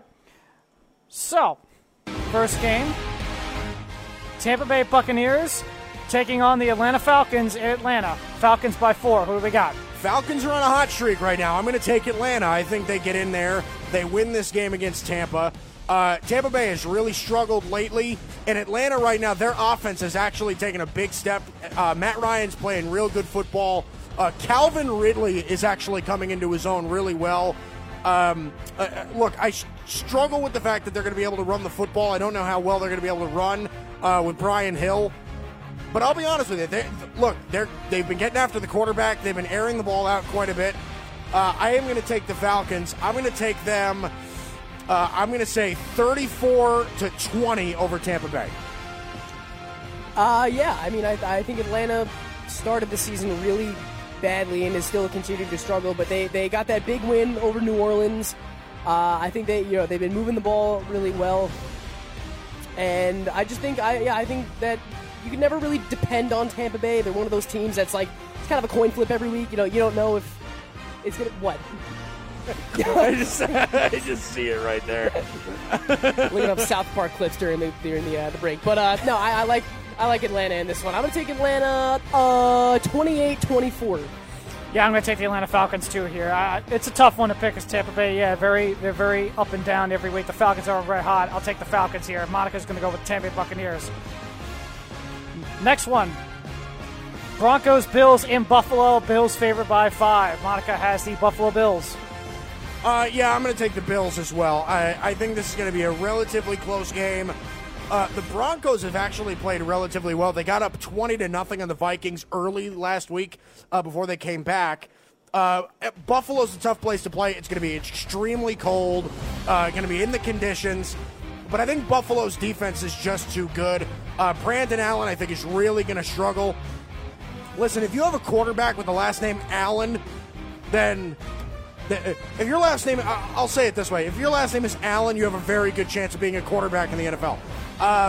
Josh Allen, Kyle Allen, Brandon Allen. That's Kyle Allen. Yeah, Kyle, sorry. So I will take Buffalo, skin of their teeth win. I will say 17-16 over Denver. Yeah, I'm going to say it's a very low-scoring game. Actually, you know who's been doing great for Denver is Cortland Sutton. Yeah, he's a nice young wide receiver. He's great. I think he's going to be the next, after their kind of tandem of Sanders and Demaryius Thomas left. I think he's going to be the next. He's going to got to take the torch. I agree. But yeah, I mean, Buffalo is just Buffalo has great home field advantage. Denver just doesn't have the offensive arsenal to take it over right now. I think it's going to be Buffalo 16-13. Yeah, I'll take the Bills here, too. They're just too good. They're too talented. It'll be close defensive battles. I'll say around 19-13. Monica's going with the Bills. Bills all the way. Matt, here we go. Bears, Giants in Soldier Field in Chicago. Bears favored by 7.5. We still don't really know who the quarterback is for the Chicago Bears. It might be Mitch Trubisky, it might be Chase Daniels. But no matter who it is, who are we going with? Giants, Bears? I am going to take the Bears. No matter what. The Giants just aren't very good. I think that Bears defense, regardless of who's starting at quarterback, that Bears defense is still really good. They're going to get after the quarterback. This is a Giants offensive line that has really underperformed all year. No Evan Engram this week for Daniel Jones. I think it's going to be a rough week. I'm actually going to take the Bears, and I'm going to take the Bears pretty handsomely. I'm going to say 27-10 over the Giants at Soldier Field.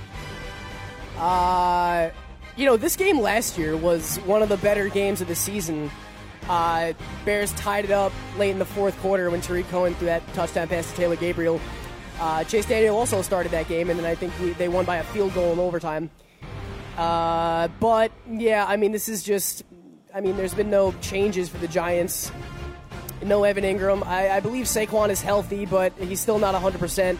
I still say they should sit him for the whole season, but it doesn't look like that's going to happen. If he's healthy, he's going to play. There's nobody on that offensive line that can protect Daniel Jones from Khalil Mack or Leonard Floyd or... Right. I'm blanking on... Akeem Hicks, yeah. So I don't think it's going to be... I think Roquan Smith and Khalil Mack and that back seven is going to give them a lot of problems. I say Bears...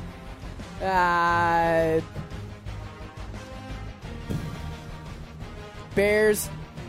I'm going to give the Giants a little bit more. I say they get a garbage touchdown, 28-17.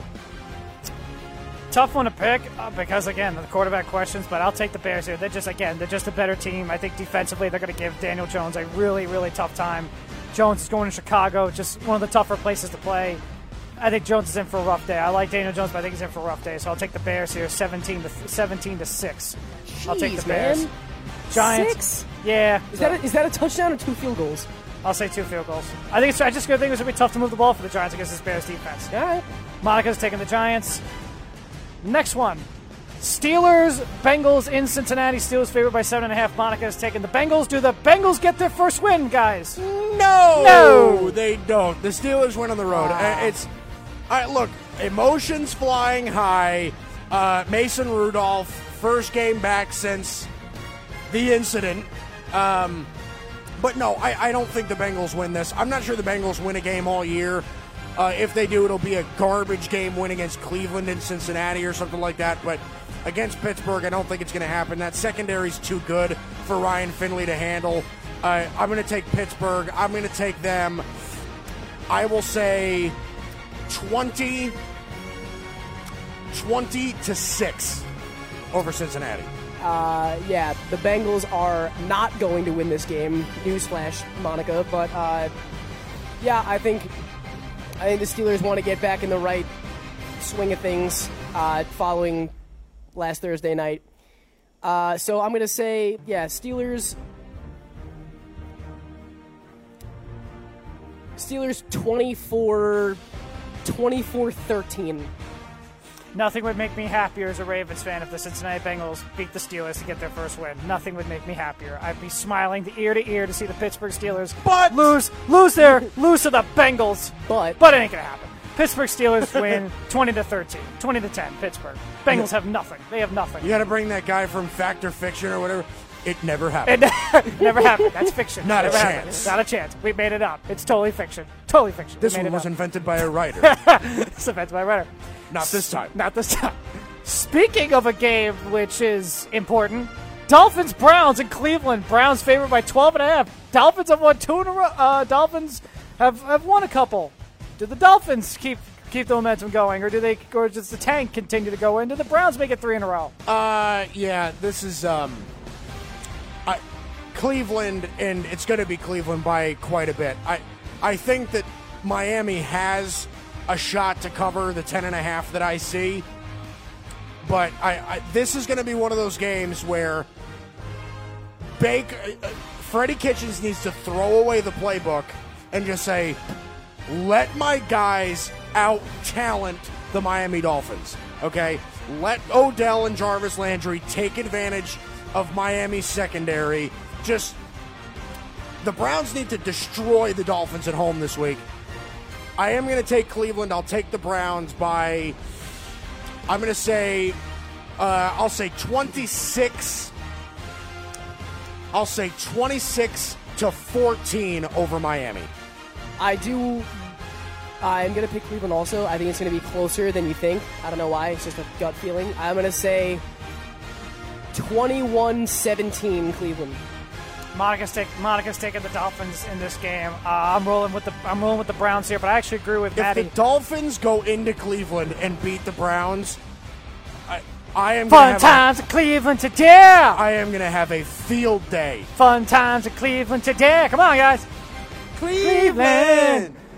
Yeah, but I'm taking the Browns here. But yeah, if the Dolphins do beat the Browns, look out. There will be chaos. That would be bananas. It will be chaos. Cowherd won't shut up. Yeah. You lost to the Dolphins. He doesn't shut up anyway. So, Panthers Saints in the Superdome. Saints favored by 11.5 against Cal and the Panthers. Do the Panthers rebound? Or do the Saints continue to win? No. The Saints are going to win this game, and I think they're going to win it pretty handsomely. This is a good defense for the Saints. Kyle Allen is really going to struggle. I would not be surprised, Evan, if Kyle Allen gets pulled in this game. I wouldn't be surprised. Maybe Will Grier gets some time. Will Grier. But, yeah, give me the Saints. This offensive line can match up with the Panthers' front seven. This is going to be a huge day for Michael Thomas. Not a great secondary for Carolina. Michael Thomas, your MVP, Evan, is going to have a great day. I'm going to say Saints 37-17 over the Carolina Panthers. That's right. Is Kamara playing?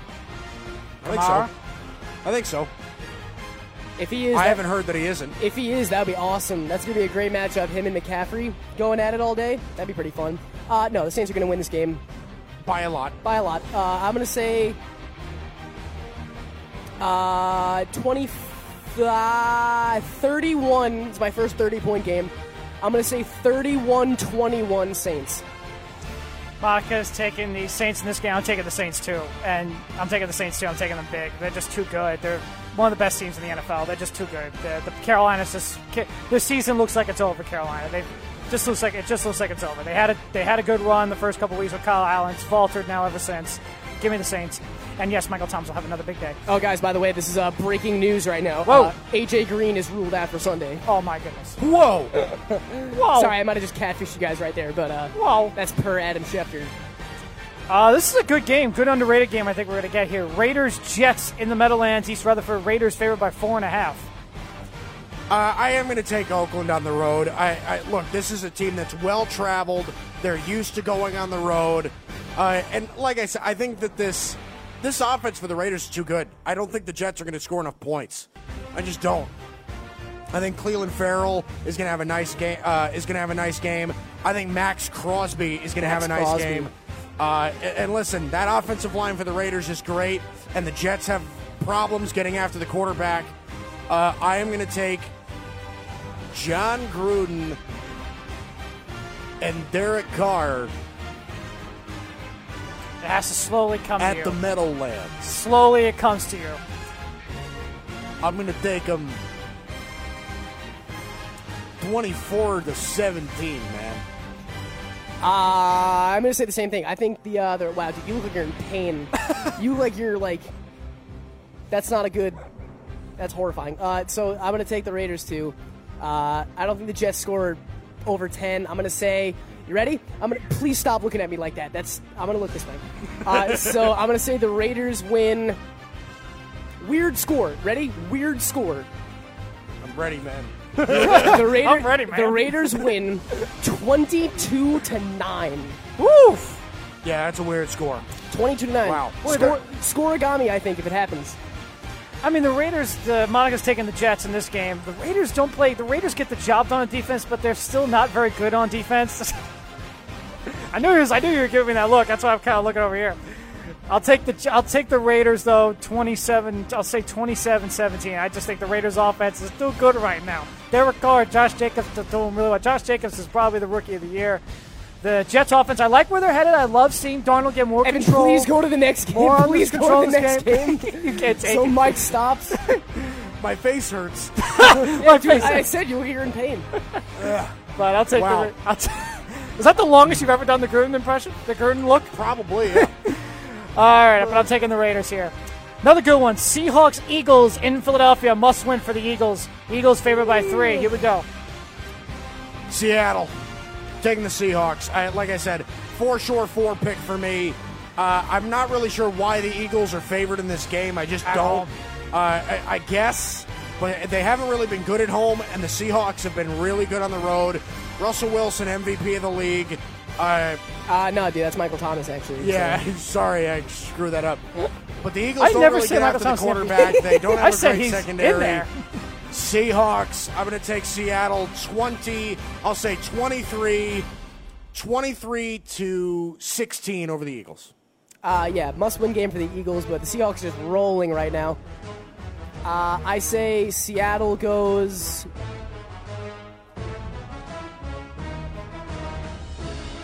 30-20 Seattle. Maka is taking the Seahawks in this game too. She's taking Seattle. My words are getting really twisted here in today's show. They really are. I will take Seattle on the road against the Eagles. The Eagles just don't impress me. They really never impressed me all season long. They have problems, man. They have a big chemistry issue. Something's up with them. They have a big chemistry problem. Their receivers and Carson Wentz are not on the same page. Well, they're not there. Jeffrey's been hurt. Jackson's out for the year. They're defensively, they have struggled. They get after the quarterback, but they have struggles past the defensive line. They have 2 good young tight ends, and then they have Ertz is amazing. Dallas Goedert's not bad either. Yeah, Dallas Goedert's okay. They have Aguilar who can't catch a cold, and they have Miles Sanders and Jordan Howard. And Jay Ajayi now. Oh, they did pick him up, didn't they? They picked up Jay Ajayi. They also picked up Jordan Matthews for the 16,000th time. Oh, that's funny. That's funny. But I'll take Seattle on the road. They're just, again, really good. They run the football well. They play good enough defense. Russell Wilson's been great. Give me the Seahawks on the road. Lions, Redskins. Lions favored by 1 in Landover, Maryland. This is my who cares game of the week. Oh. Give me Detroit. It's going to be, I actually think it's going to be pretty close. Stafford's out again, right? Stafford's out. Jeff Driscoll? Jeff Driscoll is getting the start. I do think it is possible that Washington wins this game, but I am going to take the Lions. Really ugly, low-scoring game. I am going to say 16-13 Lions. So Dwayne Haskins is starting too, right? Not like it matters. They're starting Dwayne Haskins the rest of the year. Here's why I'm going to take the Redskins. They have a healthy... Did you guys watch Darius Geis? Yes. Finally playing? I know. Looks good. Dude, does look good. I'm going to take the Redskins here. You're right. Low, ugly scoring game. 17-12. Redskins. You heard me. I did hear you. 17-12. Yeah. This is a tough one for me to pick. I can totally see Washington winning this game. Monica is taking the Lions in this game. I'm going to roll with the Lions. Jeff Driscoll played really well in his debut against the Dallas Cowboys. Did pretty good. I'll take the Lions here in this game in the battle of bad football teams. And Dwayne Haskins, I saw that. I don't know if you guys saw his discussions on the sidelines with his offensive line, where he's saying, "Hey guys, what do you want me to do? What do you want me to do?" You know, it's very interesting, the dynamic, what's going on with this football team and this offense, and Haskins' his rookie year. But I'm going to take the Lions here. Next one, Jaguars Titans in Tennessee. Tennessee favored by 3. Nick Foles' second game back off the injury. The other 4 o'clock game, I'm going to take... This is a tough one. I'm probably going to go with Jacksonville. I think that Nick Foles gets his first win as a Jaguar. Another low-scoring game. It's going to be very defense first. Both of these teams with good defenses. Like I said, I'm not sure Ryan Tannehill is their guy. I don't think he is. So I think I have a little bit more faith in the Jaguars offensively. I expect Leonard Fournette and Derrick Henry to both have really solid games, but I am going to take Jacksonville. I'll say 20 to 13. Foles is starting, you said? Foles is starting. Yeah, I like Foles better than Tannehill, so I'll say Jacksonville better. They're similar teams. They are similar teams. Average to above average quarterbacks. Average wide receiver core. Pretty talented running core and a pretty solid defense. Even though I'd give the slight edge to Jacksonville, even without Jalen Ramsey. I'd say Jacksonville 19-14. Marcus taking the Titans in this game. This is a tough one. I could totally see Tennessee win this game. I can see this one going either way. Yeah. I'll roll with the Jacksonville Jaguars in this one. Better quarterback, but Ryan Tannehill hasn't played bad. He's played fine. I'll take the Jaguars, though, but I wouldn't be surprised if Tennessee wins this game. Okay, Mike, as we fade this music and hit this music, Mike, it's the Cowboys going to Foxborough to take on the team of the decade, the team of the century, the team of the world, the 6-time world champion, Jason Garrett versus Belichick, New England Patriots. What's going to happen? Patriots, Cowboys. Is Dak Prescott, the analytical MVP, going to outplay the greatest quarterback of all time? I hate that term. I hate that term so much. Analytical MVP. Dak Prescott. It's so dumb. Versus Tom Brady. It's so dumb. Jason Garrett versus Bill Belichick. Here we go. I am. I'm going to take the Cowboys on the road. I think this is where New England finally gets the realization, yeah, they're not the same. This is where the world kind of says, yeah, New England's not what we thought. This is the kind of thing, again, a tough test for New England. This is the best team that they've played on paper. This is the most talented roster. I think Dak Prescott's going to have a nice day on this defense. Even though New England's defense is good, I am going to take the Cowboys. Like I said, the only way that the Cowboys lose this game is if they get drastically outcoached. Possible, but I don't think it happens. I am going to take the Dallas Cowboys 27-23 over the New England Patriots. You know, New England's main problem is they don't have really an offensive thing that defenses can't stop or can't figure out. They're the most predictable offense in football. You know, everything can't be, 8-yard curl routes, to Mohamed Sanu and Julian Edelman. And, you can't. No Mohamed Sanu in this game either. Okay, so it's Dorsett and Edelman they have to figure out, right? Right. Okay. I think that Patriots defense is special, but I think, Mike, you're right. I think they're going to get a bit of a reality check here. It pains me to say this, but I'm going to give the slight edge to Dallas in a very close game. I like that score, 27-23. Okay, yeah, I'll go same score. I say 27-23, 27-24 in that range. It'll be by a field goal, I think Julian Edelman's going to have like 15 catches in this game. Yeah, I don't think Dak or Brady is going to have a great game. I think they'll both be pretty, ugly, maybe like a pick each, But this will be a good game. Micah's rolling with the Cowboys, of course. This is one of the toughest games I'll ever have to pick. It's the Patriots at home in Foxborough. They come back home after 3 weeks. They are so tough to beat in Foxborough. The Cowboys are talented. Yes, Dak is having a really good year. Zeke is Zeke. Their offensive line is better. Defensively, they're pretty much even. The Cowboys have more stars on defense than the Patriots do. Coaching. Yes, I agree, Mike. Coaching is the only thing that will keep the Cowboys from winning this football game. This is the gold opportunity for the Cowboys. The Patriots are not going to have Mohamed Sanu. They're not going to have Phil Dorsett. Their offensive line's hurt. I will take the Dallas Cowboys. 24-21 Cowboys. But, man, all four of us are on the Cowboys. I have bet on the Patriots. I have bet against the Patriots so many times, especially in Foxborough, and I have come out of it looking like a fool. So, Jason Garrett, I'm giving you the benefit of the doubt. Go win this game for your Dallas Cowboys. Go win it. I will take the Cowboys 24-20. They should win this game. But I will say, Tom Brady is angry after this Eagle game. You never want an angry Tom Brady. But I will say the Cowboys. It's a tough game to pick. Cowboys, don't make me look like a fool again every time I pick against the Patriots in Foxborough. Next one, Sunday Night Football. This is a great one. Niners-Packers. Niners-Packers in San Francisco, Santa Clara. That's got to be game of the week. Niners favored by 3. Yeah, I think this is the game of the week. I am going to take I'm going to take the 49ers by a hair in this game. I think it's going to be extremely hard fought.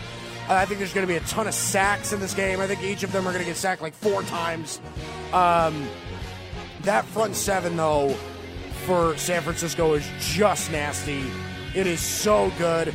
I think schematically, San Francisco is smarter than Green Bay. I'm going to take the 49ers by the skin of their teeth, 24-23, with Niners over the Packers. Yeah, this is going to be a very close game, a very defensive game. It's going to be tough for Aaron Jones to get some momentum going against that front seven. I think it's going to be tough for wide receivers on both sides. Is Emmanuel Sanders playing? I think so. What about Devontae Adams? George Kittle is day-to-day. D. Ford, Deebo Samuel, Kawhi Williams, all this is questionable. What about Devontae Adams? He's healthy now, right? I think so, yes. Okay. So I honestly, where is this game? Lambeau? In Santa Clara. Okay, so I'll take the 49ers at home 24-20. Yeah. Monica's taking the Green Bay Packers in this one. I'm actually going to roll with the Green Bay Packers in this one. The Packers? Oh, idiot! God! All right, Kip, let me make my pick, Kip. I will take the Packers here. I'm actually going to do it based on the quarterbacks. I will take Aaron Rodgers in this game over Jimmy Garoppolo. Both defenses are really good. Both defenses get after the quarterback, and both defenses create turnovers. I'm going to bet on the quarterback, and the Niners probably have the advantage in terms of the coach. But it's going to go up against either Rodgers or Jimmy Garoppolo. One of these two are going to determine the football game, and I will go with Aaron Rodgers to do this. And Aaron Rodgers, when Sunday Night Football, he always plays so well in these primetime Sunday Night Football games. He always does. I will take the Packers in a great game, 28-24, Green Bay Packers. This would be a great game. Next one, Monday Night Football. Rams, Ravens in Los Angeles. City of Angels. The Ravens favored by 2.5. Who do we got, guys? Ravens, Rams. It's going to be Ravens. It's going to be a massive blowout. I don't think this game is going to be even close. Give me the Ravens. Massive number, massive score for the best team in the NFL, the Baltimore Ravens. I will say 36-23 over the Rams.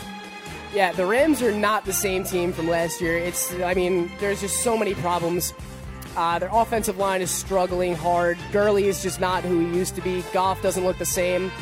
They tried to make a push by signing Jalen Ramsey. They're just not. I think the Rams dropped to 6-5 here, possibly out of playoff contention, third in their own division. So, I think Baltimore steamrolls them 28-13. And you know what? The future for the Rams does not look bright. You got Arizona as a 4th team in that division. They could easily become last in their own division within the next 2 or 3 years. Oh, yeah. Yeah, Monica's taking the Ravens in this game. I'm going with the Ravens, too. I think they're actually going to blow them out, too. I'll say around 28-10. Very hard to bet against the Ravens right now. The Ravens are just playing. They're just red hot. They're playing really well. I just don't trust the Rams. Best team in the NFL. I don't know about that. Listen, it's fair to say best team in the AFC, best team in the NFL. I don't know. But the Ravens, again, defensively, they're playing really well. I think Marcus Peters is in for a big day. You know Marcus Peters is probably coming into this game with a little fire, saying, you guys traded me for a 5th-round pick. Okay, watch this. I'm going to pick off Goff maybe a couple times. And that's the thing. This offensive line of the Rams is a mess. I think the Ravens' defense will do great against the Rams' offense. I don't think I would have said that a couple months ago. And the Rams' defense just isn't that good. I know Wade Phillips might do some. I wouldn't be surprised if Wade Phillips does do some things to limit Lamar Jackson's offense. But I just think it's too much. I think it'll be too much, and the Rams' defense just doesn't play well. Aaron Donald can wreck this game, but I'll take the Ravens here. And off the bat, here we go. We'll see you next week. Friday Athlete Deathmatch. Here we go every Friday. Matt's favorite segment. Let's do it. Matt, this is your favorite segment because I want you to participate. I want you to give me some matchups too. Okay. But I'll do one here. Jacoby Brissett versus Deshaun Watson. 6'2", 220. That's Deshaun Watson. He's had injuries, though. 6'4", 238. Yeah, Deshaun Watson's had injuries. I would probably take Brissett. I would probably take Brissett as well. Aaron Boone versus A.J. Hinch. I said this one. Gave me I'm the going idea. Booney all the way, man. Booney's all the way. Aaron Boone versus Rocco Baldelli. Hey, Rocco Baldelli's young, right? Baldelli's only I'd probably take Rocco Baldelli. I'd probably take Baldelli too, honestly. Probably take that. Him and that bald head. And he's still in shape. Yeah, Baldelli's Rocco Baldelli looks like he's still in shape. Yeah. Let's keep the thing with managers, huh? Let's go with Mike Scioscia versus Joe Madden. There you go, Mike Scioscia versus Joe Madden. Managers that have been in the league for 50 years.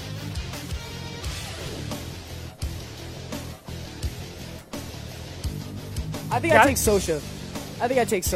So it's Scioscia versus Joe Madden. Scioscia. Yeah. Scioscia. Yeah, by far. Let's go with more LB managers. Alex Cora versus Carlos Beltran. We mentioned him before on the show, so I guess I'll take Beltran. Yeah, I'll take Beltran. Yeah, probably Carlos Beltran. By a hair, though. Alex Cora looks like he doesn't quit.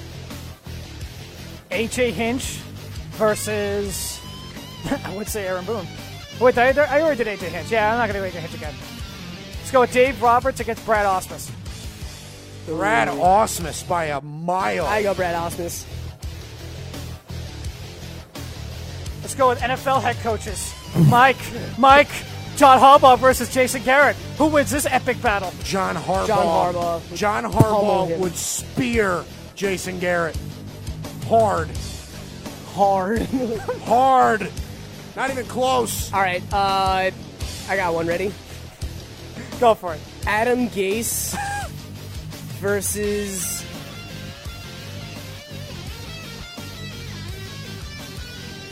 there's a reason I picked Adam Gase. Adam Gase versus Sean McVay. Sean McVay. I feel like Adam Gase would just like stare at him, and then McVay would just like melt into a puddle because Gase has just weird mind control powers. He puts his hat all the way down. He stares at him, and McVay just convulses and just evaporates into a pile of snakes. Was Indiana Jones or the Raiders of the Lost Ark? Yes. Speaking of Raiders, Master versus Apprentice. John Gruden versus Sean McVay. I'd probably go Gruden. I want to say Gruden too. I'd probably say Gruden. I have one. Go for it.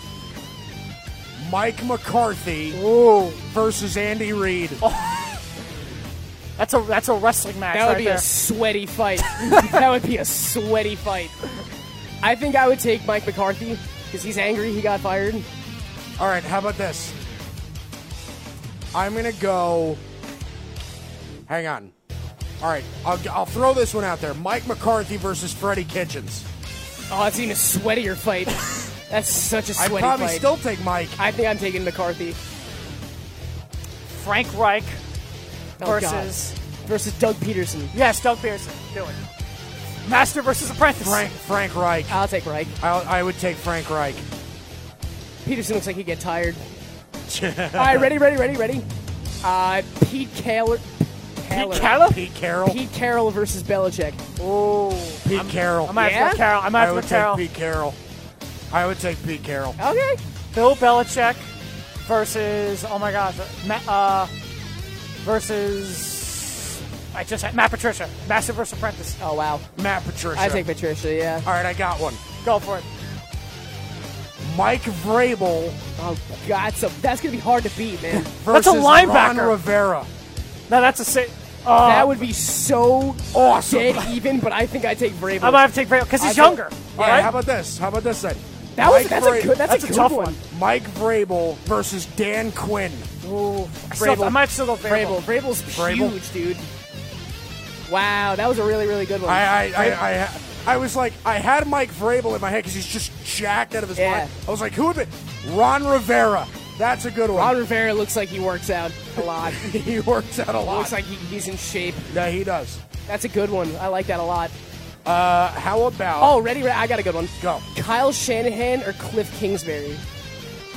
I might have to go Kingsbury. Shanahan. Shanahan. I would take Shanahan. I feel like in a bar they'd be like, "Bro, you spilled your Coors Light on my jeans, bro. Really, bro? You want to push me right now, bro?" Like they would be like, "Bro." That's Randy Marsh I'm right handsomer than you. No, I'm handsomer than you. A lot of bros. Now that's Randy Marsh right there. I respect you, bro. I do respect you, bro. Kyle Shanahan versus Matt LaFleur. Shanahan. I'd say Shanahan. Shanahan, I would probably agree. I'd probably agree. Anthony Lynn versus Mike Tomlin. Oh. I might have to go Tomlin. I'll go Tomlin, too. Tomlin just looks like he handles business. I feel like he doesn't get disrespected. Tomlin versus Belichick. Tomlin easily. Tomlin would kill Belichick. Tomlin easily.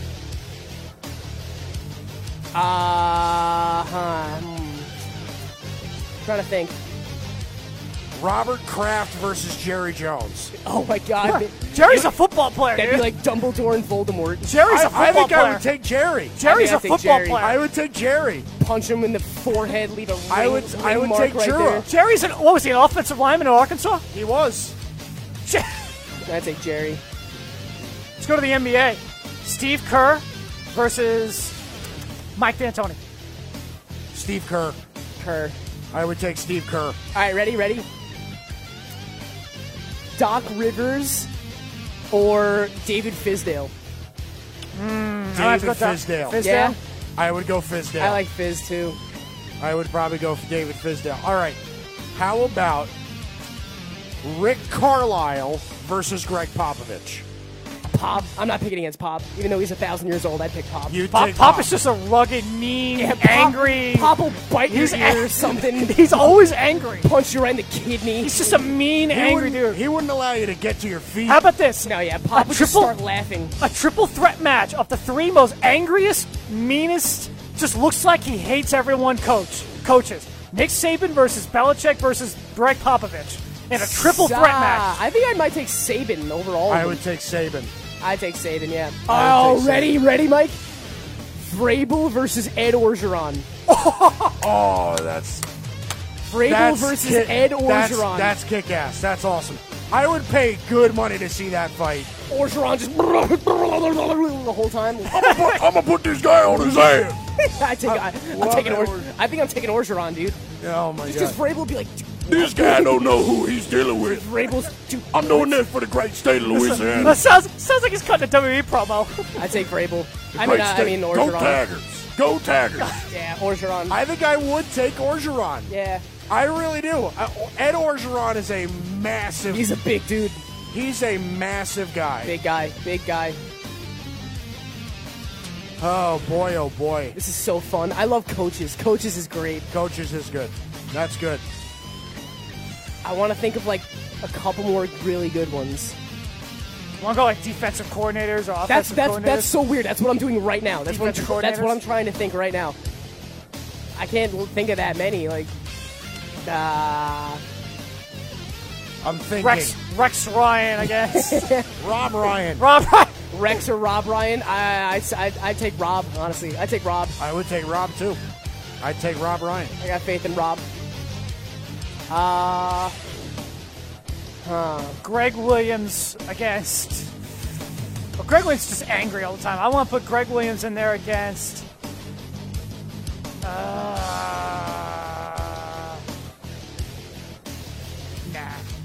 He's like, nah. Yeah, never Well, mind. no. I'm saying nah because I'm looking at some of the other D coordinators. I'm like, who do I want to match up with Greg Williams against? Marinelli? Nah. James Betcher? I was gonna say Betcher against Freddie Betcher? Kitchens because they look exactly alike. They look probably Freddie Kitchens. They look exactly the same. I'd take Freddie Kitchens. Freddie Kitchens. I wouldn't bet anyone from the Giants coaching staff. Oh, boy. Doug Marrone versus Vic Fangio. I don't even think Doug Marrone is Doug Marrone even the coach of the Jags anymore? Yeah. Wow. Doug Marrone versus Vic Fangio. I might have to go Fangio. I might go Marrone, honestly. I don't know if I would take Fangio's just a Marrone, cranky too. man. He's cranky. He's a cranky dude. I might I'd go go Fangio. Marrone, too. I think. Okay, really ready? would. Matt Nagy. Mike Pettin against Greg Williams. Mike Pettin. Pettin, yeah. I would take Mike Pettin. Matt Nagy or Bill O'Brien? Nagy. O'Brien. Nagy. Really? Definitely Nagy. I have to go O'Brien. All right. All right, 2 more and then we'll go. Oh, man. All right. Let's really think. I'm trying to think of teams we just haven't thought of. Trying to think of teams we haven't thought of. Yeah. Thought of a lot. Yeah, a right. lot. Yeah. But the ones that I'm thinking of are interesting. Brian Flores versus Zach Taylor. No one cares. I take Flores, by the way. Yeah, Flores. I take Flores. Okay. Sean McVay versus Sean McDermott.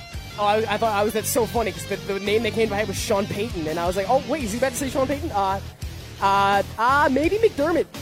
I think I would take McDermott too. I think I'd take McDermott. Yeah. Used to that. Yeah. Used to that Buffalo cold. That's right. Yeah. Ev, what do you think? Sean McDermott or Sean McVay? Ooh, I might have to go Sean McDermott. Yeah, I think clean sweep for McDermott. I might have to go McDermott. Okay. Mike Zimmer, who's an old dude. He's another old coach. Versus Pat Shurmur. Former coworkers. Yeah. I take Zimmer. I would take Zimmer too. I wouldn't trust Shurmur to beat up anyone. I'd take Zimmer too. I would too. I would take Zimmer. All right, Evan, you got one more chance. Come up with a good one. I got. I want to do a battle of the owners or something like that.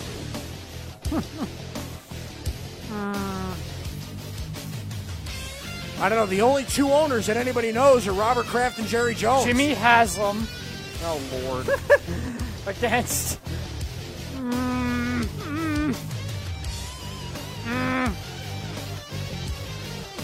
John Dorsey versus Dave Gettleman. Okay. Oh, my God. John Dorsey against Dave Dorsey. Gettleman. Come on, man. I got to take Dorsey. I would take John Dorsey, buddy boy. I'll take John Dorsey, buddy boy. Ready. I got one. You're going to pick me a fight? I like that. That's Cleveland Browns. All right, ready? Hey, buddy boy. All right, ready? Last one. Andy Reid versus Bruce Arians. I might have to go with Arians. I would think I would take Arians. I think I would take Bruce Arians, too. That's a good one. I didn't think of him. That's a good one. Wow, that's a good one. The battle of the 2 people that could be Mall Santas. All right. Friday Athlete Deathmatch. Get that going into your weekend. That was such a good one. Matt Catarazzolo wearing his New York sports scene hat that he just got today. Matt Catarazzolo, Evan Mazza, my producer. I'm Mike Guido. This is The Haystack and the Worldwide Sports Radio Network. We'll be back tomorrow. We'll see you. You're listening to the Worldwide Sports Radio Network.